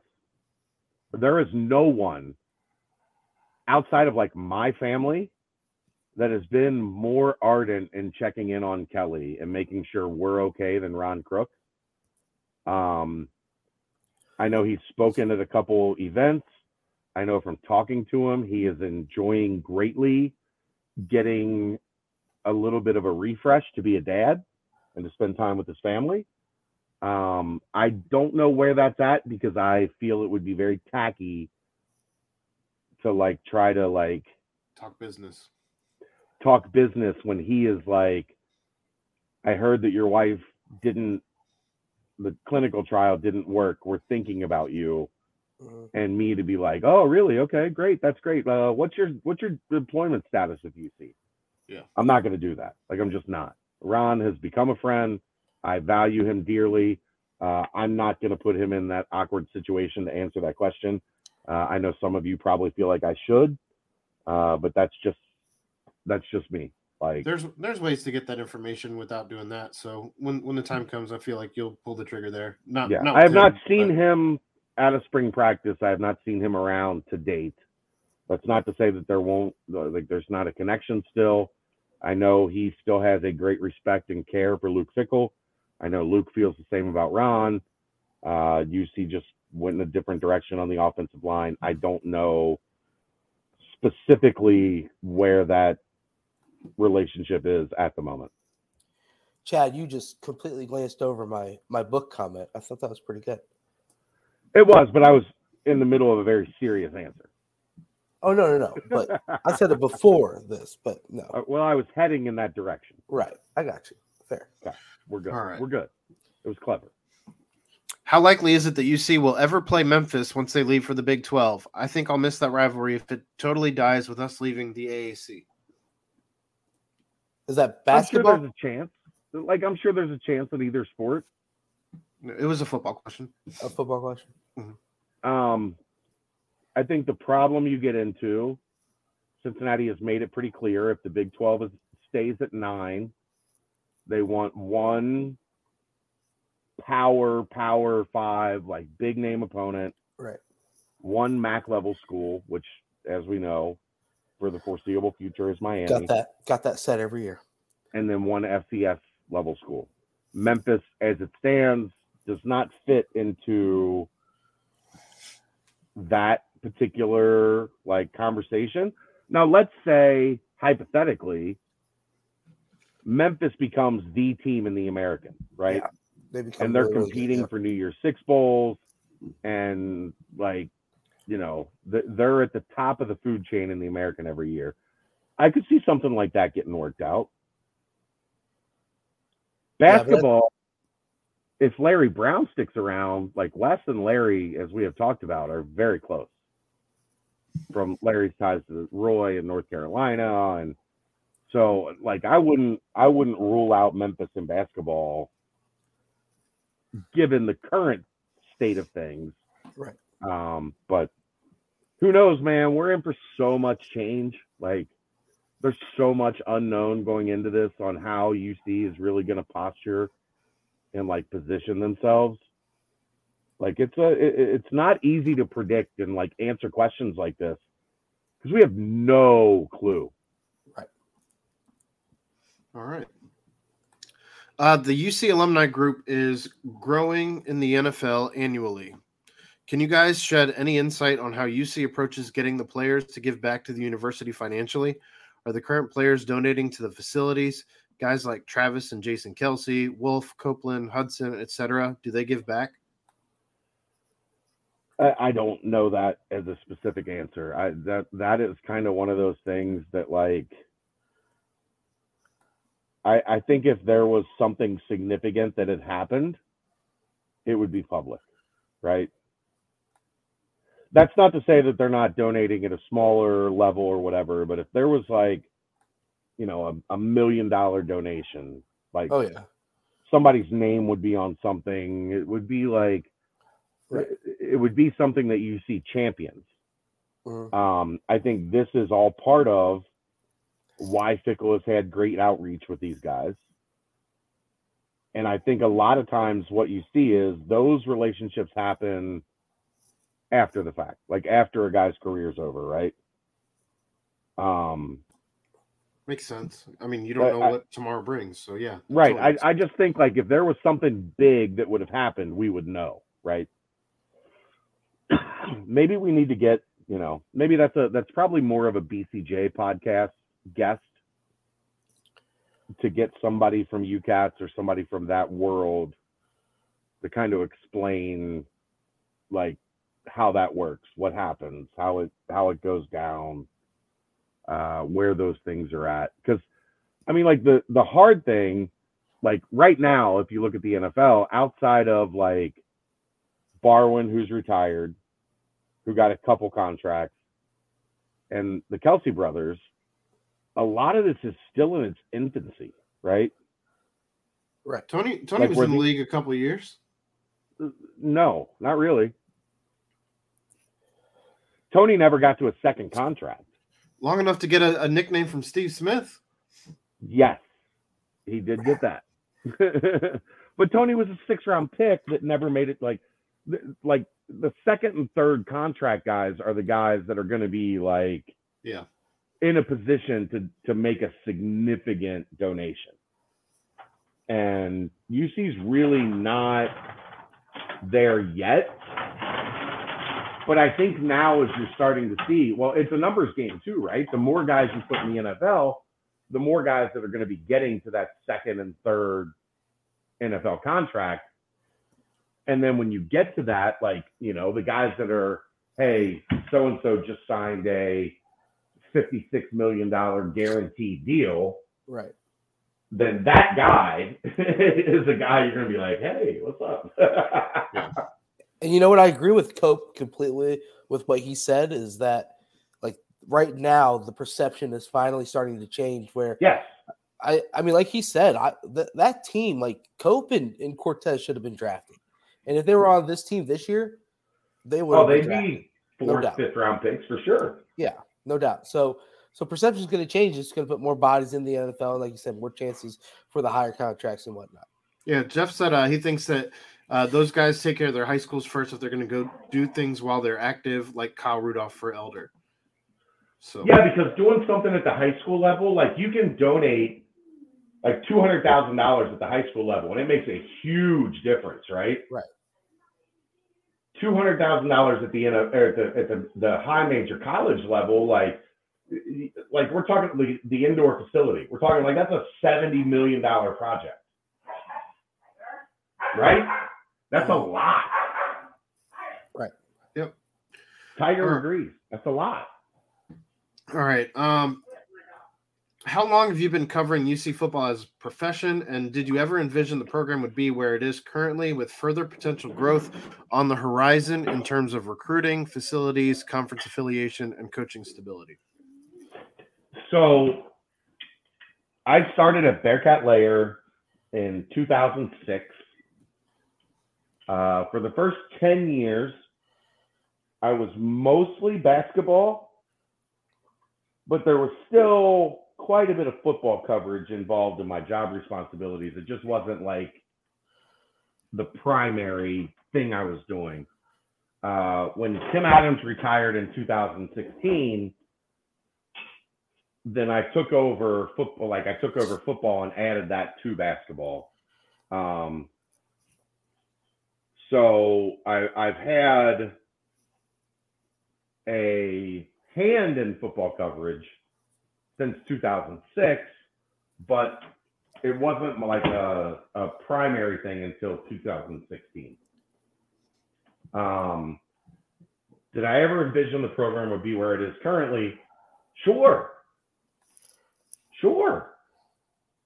they made 2 BCS bowls 2008 and 2009, right? Like, and at that point in time, we didn't know that everything was about to collapse around them, right?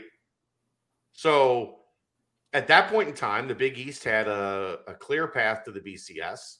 If you had a clear path to the BCS, like you had a clear path to at least being in the mix, like UC was in 2009 for a national championship. Then we had to readjust when that fell apart and they were relegated to the AAC. Where it is currently, I mean, no. Especially if you consider once the reshuffling happened, there was definitely a belief that, like, oh boy, we might be stuck here a long time, right? Right. But they figured it out. They made the right hire. There's no more impactful hire in the history of Cincinnati athletics than Luke Fickell. Now, I appreciate your answer, but I don't know that question was aimed at you. What if it was aimed at Brent? Okay, Brent, answer it. I've been covering UC football for what? This is year 3, I guess. Yeah, 3.5. It's roughly been a decent amount, yeah. But I've been a fan my whole life. So did I ever think they'd reach this? Well, we tasted it a little bit earlier under Brian Kelly. So I knew the possibility was there, but to the level of this, I probably not, because I'm a guy that always saw Cincy as basketball first, and I just never thought that all of this effort into building the football program to what it is would be put in, and so now it's both. It's a monster. They're building it. So yes and no. All right. Moving on to basketball. What are the top 5 UC teams that missed the Sweet 16? I don't know that we necessarily need to go top 5, but maybe top 3. I think we talked about some of those teams last year. Kenyon's team. 2000. Yeah. And then that team with Lenny and Logan that lost to UCLA round 2. They were a 1 seed. The national nightmare. Yeah. Oh, gosh. That was a Final Four team. Oh, easily. And gosh. All right, let's move on. I don't even want to think about it. Why do you guys ask us? Like, what? Come on, man. Just wallowing in misery. SK senior year, I guess. That team, that team was limping to the finish. They were, but still, you're a 5 seed. You play hard. Yeah, but they were so beat up, and they didn't. There was no they didn't have a lot of answers on that team, right? So once they started faltering, it was bad. Right. Yeah, I don't know. I'm sure there's some other ones that were a little bit further back. We got that was 4. I think 4 is close. It's enough. Don't want to think about it. How much do you think Wes allows every kid to make a decision versus directing some conversations to meet what he needs? I think we all know the difference in tone with the conversation. I think you can versus I doubt you can. And Doc, I think Wes, Doc, we have talked about this for months. And he is honest with the kid. This is what we see. This is where we think you are. Do our goals for you, do our thoughts of you align with what your vision is? And if they are, we can continue to move forward. And if they aren't, then we need to come up with an alternate plan so that you can get where you want to go and we can get where we want to go. Okay. Here's the problem I have with this stuff. It's the same stuff every week in a different way to try to get me to say something new. Right? That's the point of you ask the same question and you reword it to think, I'll get him this way. The conversations he has, and we talked about this earlier. We heard from both Mason and Mikey on their personal accounts that they had great conversations with Wes. They had great respect for the program. They felt that where they wanted to be wasn't maybe in line with where things were headed for them. and they made a decision. There are coaches that tell you got to go. Clearly. We talked about that with Chris Mack for a long time. Chris Mack openly, every year, like, if there was a freshman that didn't meet the criteria, they met with coach at the end of the season, and they were gone. I don't think that's how, like, the read I've gotten is that's not how Wes operates. This is our vision for you. What is your vision for you? Do those things align? And if not, then we probably should find a different solution. Honesty is important, not only for the kid that is sitting in front of you, but for every kid on the roster. What did we learn with Cope when we talked to him earlier today? Everybody was close, right? Yeah. And if you lie to a kid, everybody's going to know it. Everybody's going to know it. Because the kid's going to go back and talk to his friends. That's what unraveled last year more than anything. Right. Is that kids were being told one thing. Everybody else was being told something different. And when the kids started talking, the truth started to come out. This kid was told this. This kid was told that. Those two things didn't match up. That's how you lose everyone. How you keep everybody in the same plane, in the same wavelength, in the same thought is you be honest and you find a mutual place that determines whether the future is here or the future is somewhere else. All right. Danny Fortson's last year as a Bearcat, another one. Lost to Iowa State. Second round. 2v2 former Bearcats, I guess kind of like NBA Jam rules.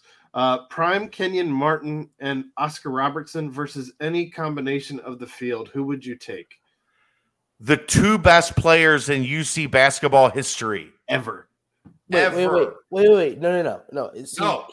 He said Prime Kenyon Martin, space Oscar Robertson. So he's meaning Oscar in his current state. I'd still take Kenyon and Oscar. I think I'd contemplate it too. I don't know. I'd still take Kenyon and Oscar. Look, man, Oscar was a walking triple-double, and Prime Kenyon was the baddest dude on the planet. I mean, I think you could put them up against the best two from any ever college. Yeah. But if you had to pick two, would you go Prime DeMar? Would you go Prime Nick Van Exel? Would you go Danny Fortson? And again, I guess, and because it's 2v2, and I threw in the NBA Jam thing just because it is 2v2. Yeah. But if you're playing NBA Jam rules, anything goes. You don't actually have to have true matchups to where you don't have to have a Danny Fortson. But I guess if you're playing... Well, and Jason Ken Dog is right here. I'd pay to see Prime Danny versus Prime Kenyon because that'd be a lot of fun. Danny could bury you, man, and just put you in a position where you could not block his shot. Right. So then the question becomes, who gets Oscar? Right? Well, I think you'd have to go with the length of DeMar. Yeah, but I mean, DeMar was a 1 year, like, I don't know. Like, I get where you're coming from, for sure. DeMar was drafted off of his crazy potential. Yes. And he sadly never got to reach it. Well, he was on the way to reach it, and then he broke his neck. Like, exactly. Well, yeah. I mean, I think you got to hurt him with shooting. But even Kenyon can defend out to the. I don't know. There's no chance. I mean, it's Kenyon and DeMar. It's not like we could name a million names, and the answer is Kenyon and DeMar. Kenyon and Oscar. Didn't we ask DeMar and James about like who was winning 1-on-1 or Lenny and Steve or someone like that? And they were like, I don't know, man. We've had so many awesome guests on this show. It's hard to differentiate. They were like, they'll like Kenyon's still going to block every shot, blah, blah, blah. So think about that. Think about that. Remember that time we talked to Lowe and Stokes, or maybe it was that time we talked to DeMar and James White, or maybe it was that time we talked to. This has gotten stupid. Okay, I'm going to go Vincent Banks for one. Yeah, because nobody nobody can answer. Like nobody could prove you wrong. I like it. I like it. And Robert Whaley. All right. Starting from 2000, what would your starting lineup be for an NCAA tournament game? Who would you choose if watching an open gym run? So starting from 2000, we get Kenyon, because Kenyon played in 2000. Kenyon, Lowe, Gary, SK, Jaron. Yeah, that's a good luck. Good luck against them. Kenyon and Gary at the 4 and the 5. Logan at the 1. SK and Jaron on the wings. On the wings, yeah. I feel confident with my pick. Right. That's not to discredit Lenny, DeMar, Jake, or DeMar, Satterfield, but I think those are my 5. Yeah, I mean Jake would be another man. If I said Jake, yeah. Yeah. Would those be the same that you would want if watching an open gym run? No, I'd want James in an open gym run. I'd probably want DeMar in an open gym run just because his shooting range at 6'9" was absurd, and he could deck it a little bit. Open gym would be a little different. I would want Hicks in an open gym run. Titus, Titus would beat you up. I want Titus. You get a little bit of and then Jarrett Hensley because he tore up open gym runs last. Hey, look, Aaron was there. He was nasty. And David Julius that day. He was nasty that day. All right, hypothetical. If you added present-day Kevin Durant to this year's 21-22 roster, do they win the national championship? No. We're making the tourney, though. Mm-hmm. Sure. What? Would Kevin play the 5? I mean, it's a 4. That's essentially essentially played the 4 at Texas. No, I know, but I'm just saying, trying to get the best 5 that this. No, Abdul would have been your best 5. I don't know Durant on the roster. I don't know that this team beats Houston with Durant on the roster. They beat Houston. Well, they beat Houston without Sasser and Mark. Yeah. Durant would score 40. Yeah. Who's D'ing up Durant? I don't think White? Fabian White's going to shut down Kevin Durant. I don't think they're taking 2. They're not beating Houston twice. No shot. I think we're underestimating Kevin Durant. Kevin Durant is. Kevin Durant is a top 5 scorer in the history of basketball. Okay. I think that this team would make the Sweet 16 with Kevin Durant. I think this team had deficiencies. I just don't know. Yes. I don't care. Kevin Durant would mask. You know what this team's deficiencies were? Not having a 6'11" dude you could throw the ball to and say, score on these motherfuckers. Maybe he would be your 5. He might be. True or false? Mikey Saunders will be a legit D1 star by senior year wherever he goes. Wherever he goes, no. Let me see where he goes. Mike Saunders will be a legit D1 star by senior year if he goes to Duke. No, because Duke is always going to have a top 10 5-star point guard that's going to take his minutes. I would just how good Logan Johnson was this year. I would just imagine that Killer V at St. Mary's. You think Logan Johnson would have played it over Kerwin Roach? I'm not saying that. I'm saying depending on where he goes. Yeah. Yeah, that's what I'm agreeing with you. I'm just let me know where he goes and possibly. I love Mikey. He could tear it up some places, I think. All right. Transfer portal process question. Do we expect the players considering and being considered by Cincinnati to take an on-campus visit? Can you take us through the differences beyond compressed timing between recruiting high school kids and transfers? Can we get articles, interviews if any transfers do visit? No, we're not. We're not in the content game. We're not going to. Now, transfers are a little more difficult in terms of getting content from because they've been through this once. They're not about wanting to get on how many stories can I get about me on 24/7, right? Like they can be, depending on the transfer, a little bit more difficult to get in touch with. Brent, you've dealt with that with me through times. It's not easy. The transfers will talk once their decision is made, and right, that doesn't happen. Basically, as a transfer, you get 5 officials. Now, with transfers, again, you're dealing with guys that have been through this before. They're generally not looking to take 5 visits. Like they want that. Here's the 2 or 3 schools. Let's get to them. Let's make it happen. How many visits do the schools get? I don't know that number right now. Okay. It's a sliding scale. It's a difficult question because it's a sliding scale over 2 years. So like UC was in trouble during the Brandon phase because they had so many spots to fill that over a 2-year window, they had used a ton of official visits. I don't think UC's back is up against it right now. And the rules are changing this year again. So I don't have a specific answer for that. I wish I had a better answer, but I don't. There is a sliding scale, and there's only so many visits you can have over a 24-month window. Don't you feel like also with the portal, it's a little bit easier to just like do an unofficial visit? Like Depends. Like where's the kid from? Where's the kid at school? Where does his family live? Right. No, I agree. I agree. If he's in Duluth, South Dakota, is that where Duluth is? South Dakota? Minnesota. Whatever. Oh, it had a good ring to it. You just said Duluth. Someone's being like, all right, who's from Duluth? Right? I know that. I was trying to be as off as I could possibly be. 75% of the process is done. Remember, no, I will stand by that 1,000%.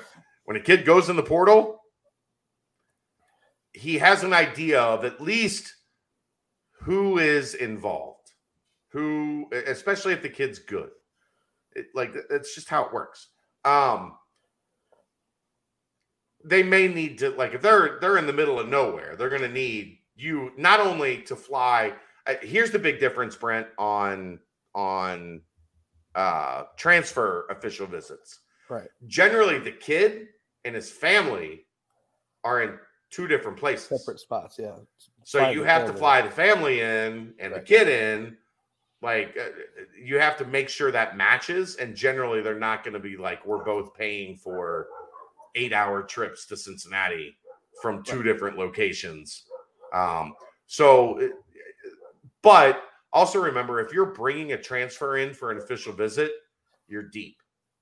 Yeah, and like it's you and somebody else generally. You know what I mean? Yeah, and I meant like more like a lot of people in the portal. They kind of know like what their mindset is on what they want to do. Sure. When they make the move, when within recruiting, it's like, yes, let me see all of this. Yes, let me see what the city. Yeah, that part is different for sure.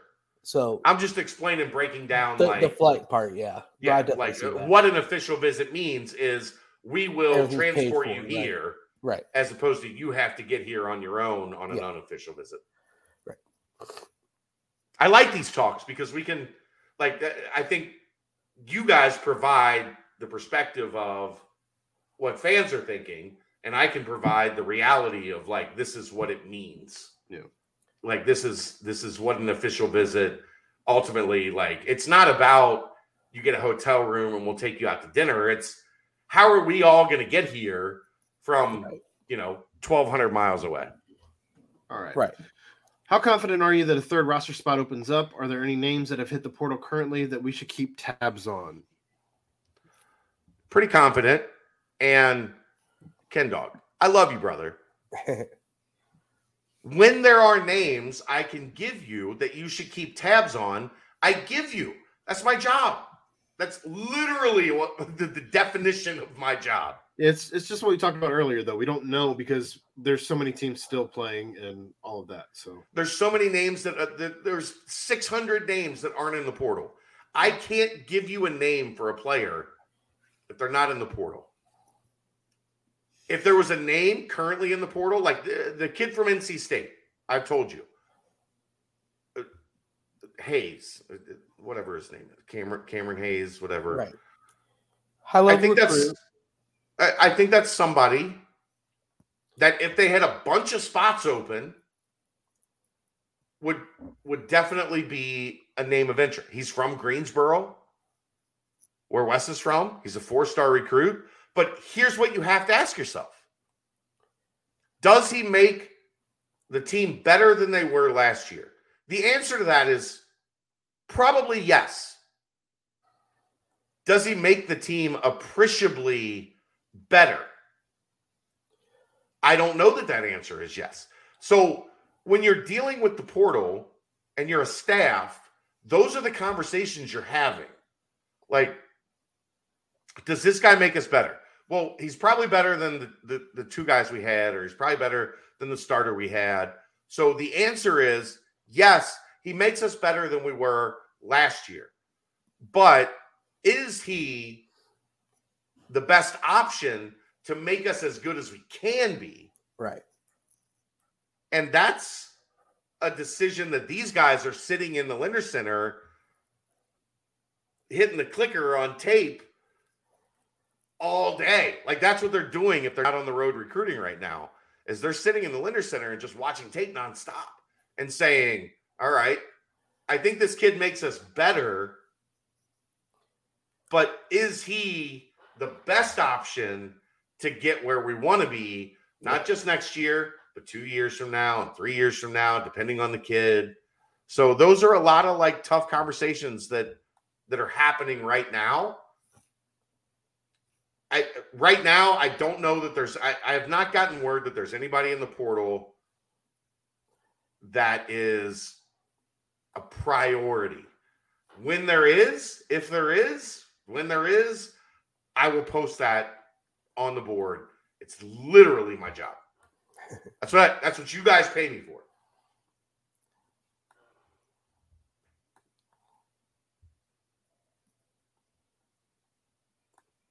Aaron, you're on mute. Sorry, I'm just trying not to sniffle like all over the I know. mic. I'm just saying you were on mute. Like, I wasn't blaming you for it. No, you were on mute. I appreciate it. It appears Wes is confident in landing a transfer point guard who can contribute next season. Will this come from specific knowledge of point guards hitting the portal, or is he a confident recruiter in general? Yes.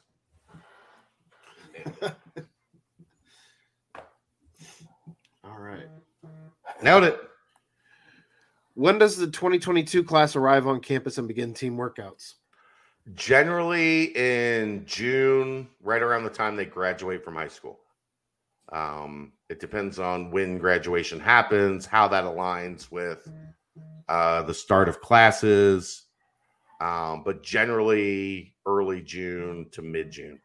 What are these two guys doing, Aaron? Aaron, what are your boys doing? I don't know. I don't know. What are they doing? Group text. There's a group text.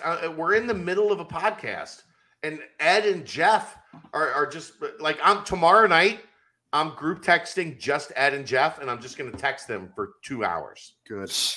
Approach to roster construction and recruiting for 2023 and potentially the first year in the Big 12. How does Wes balance the 2 new open spots for 2022? 1 year guys or more, plus the potential super senior seasons of Micah Adams-Woods and Davenport in 2023?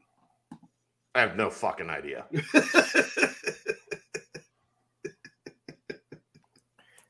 I'll answer the first question. How does Wes approach roster construction and recruiting for 2023 and potentially the first year in the Big 12? Get a lot fucking better than they are right now. All of the other answers center around that, right? And what happened today is a part of that. Because if you look at it, Mikey is leaving. That's a fact. Micah exhausts his senior year, 4 years of eligibility next year. You now have 2 point guards that are not going to be on the roster in 2023 when you enter the Big 12. David DeJulius only has 1 year remaining. John Newman only has 1 year remaining. You have a potential COVID year with Odie. We'll see how that goes. that this is a roster that's going to look entirely different in 2023 than the one that we saw play against Houston in the AAC tournament to end their season this year. How they handle that, I have no clue. I don't know yet. I don't know. And I also think that Wes knows that Isaiah Collier would probably like to see a good amount of open minutes on the board if that's something that he has expressed interest in. Brent, five-star recruits don't care about that. I'm coming into play. I'm better. Right. I'm a top 20 recruit in the country. I'm better than everybody on your roster. No. I'm coming into play. I understand what you're saying. Yes. None of it goes to like kissing the ass of a kid that's 2 years from making a decision. You know what I mean? No, I agree. But I know that's like the thought process. What can we do to get Isaiah Collier? What has to happen to get Isaiah Collier? There's a lot of things that have to happen to get Isaiah Collier. One of them is not like, I think I'm going to come in and be stuck behind a 3-star point guard that, you know, like those guys don't think that way. That's why they're alphas. Top. Yeah. Yeah. And if they're not that alpha, you don't want them anyway, right? Yeah, I agree. All right. Last mailbag, the Banks mailbag. Another series of rapid fire questions that Chad will get way too detailed about. What's worse? What's worse, snakes or spiders? I think spiders are the worst. I don't. I guess it depends on how poisonous the snake is, though, right? Man, I tell you what, both of them scared the poop out of me, man. One of those big like anacondas or boa constrictors or something like. No, that doesn't scare me. Fuck them things. I'll mess them up. It's ones that like can lay in the grass and just huzzah, and then you're dead. But like moths scare me, and like moths scare you. The moth is not going to eat. He doesn't have time to eat your clothes off. While like you can kill him. A damn stink bug scares me. Same. Should Aaron have a boy or a girl? It's a girl. It is a girl. 100%. It's a girl. I think you're a great girl, Dad. Let's stick with girl for now. I think you'll be a good girl, Dad. I do think you'll be a good girl, Dad. Next one maybe will be boy. By the way, it's fucking awful. Last of all, when you were a kid, what did you guys want to be when you grew up? This is what I wanted to do when I grew up. I didn't know it looked like this, but I wanted to do sports talk radio. That's what I wanted to do. I did a report in like 3rd grade that I wanted to be a graphic designer. That didn't really pan out. Oh, wow. We could use a good graphic designer. Yeah, but I don't graphic design. Was there even graphic design back then? Well, anyone who designed like a logo back then by hand was a graphic designer. Yeah, that's right. Okay. You have to take in mind, like me in 3rd grade, that was like 1994. I'm guessing, Brent, you're like me. Like you wanted to be a play-by-play media guy. When I was in 3rd grade, or wait, what is this about? Oh, when you were a kid, I had dreams of being. What is this about? I had dreams of being an athlete, but fuck. I stopped growing in 7th grade, but except for horizontally. Anyway, Chad, I also wanted to be an actor, and I tossed around acting a little bit. Oh, I was in a couple plays, but like off the script because I was playing sports and I didn't want to tie the two together for some reason. Right. But yes, Chad, it turned into this. Pretty cool. Chad, here's a name for you. I interviewed Jim Borgman for that.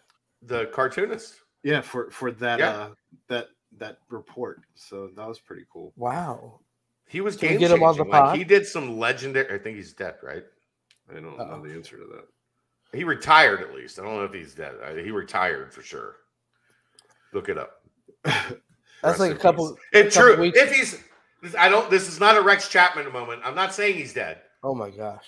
I'm saying he might be dead. I don't know. I can't believe no one corrected him. Unbelievable. Yeah, it wasn't Hugs right there too. But anyway, gosh, Aaron, I'm deleting, I'm muting. I'm putting, pardon the punctuation, in timeout. That's fine. It's like a few weeks ago. I was with some friends and we were like, we got an offer to go to the George Michael's concert. We were all like, it could be cool. We could go see George Michael's. And then like our Uber driver was like, I'm pretty sure George Michael's passed away. And none of us even knew it. I was like, oh, so it was a impersonator, George Michael? I think they did a hologram. It was in Carmel, Indiana. So it was a hologram. Put two and two together there. Yeah. Borgman is still alive. Okay, good for him. There we go. Congratulations to Jim Borgman. He's retired. He's not doing cartoons anymore. I agree. $50 fine for killing somebody. That's the way that the Le Batard show does it. And they put it in the Paul Fine bucket. That's fair.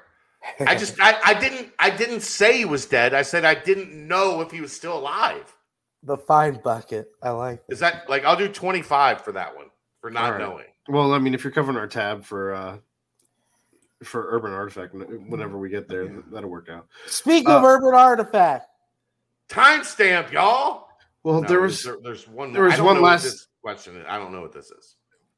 That was the end. It was just P.S. It is surreal watching a war live on TikTok. It's like Call of Duty, but in a language I do not understand. So wasn't there one after that? No, there was. There was. They deleted it. Yeah, they did delete it. I thought you deleted it, so I wasn't going to. No, I didn't. But I had no clue what it meant. Was it reckless? No, it was like it asked about a name of somebody that I did not know who that person was. Oh. All right, that's the mailbag. So one more time, timestamp, y'all. Urban Artifacts, proud sponsor of the timestamps. Their tap room's located in Northside, 1660 Blue Rock Street. It's open Wednesday through Sunday with a pizza kitchen outside. The beers are sold online, shipping to select states, and we currently distribute to 13 total states with more on the way. Urban Artifact is the largest sour-only brewery in the U.S. They operate in the historic St. Patrick's Church, which is 150 years old.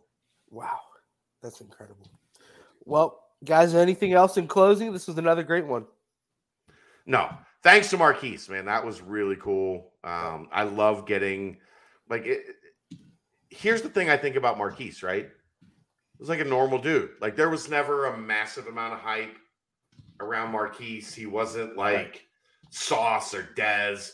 He was a guy that came into the program unheralded, like didn't have a big recruiting profile or name. He worked his way up. Mm-hmm. He went through some adversity. He went through some hell. He went through 2, 4, and 8 seasons. He made it to the NFL. He just won a goddamn Super Bowl championship. Yep. Big time. So those are the guys I love to talk to. Like those are the guys I think the fans relate to. Like the UC story, the underdog, like, you know, make more of yourself than what you are. That was the shit. Well, big shout out to Marquise. He was awesome. He really was. So yeah.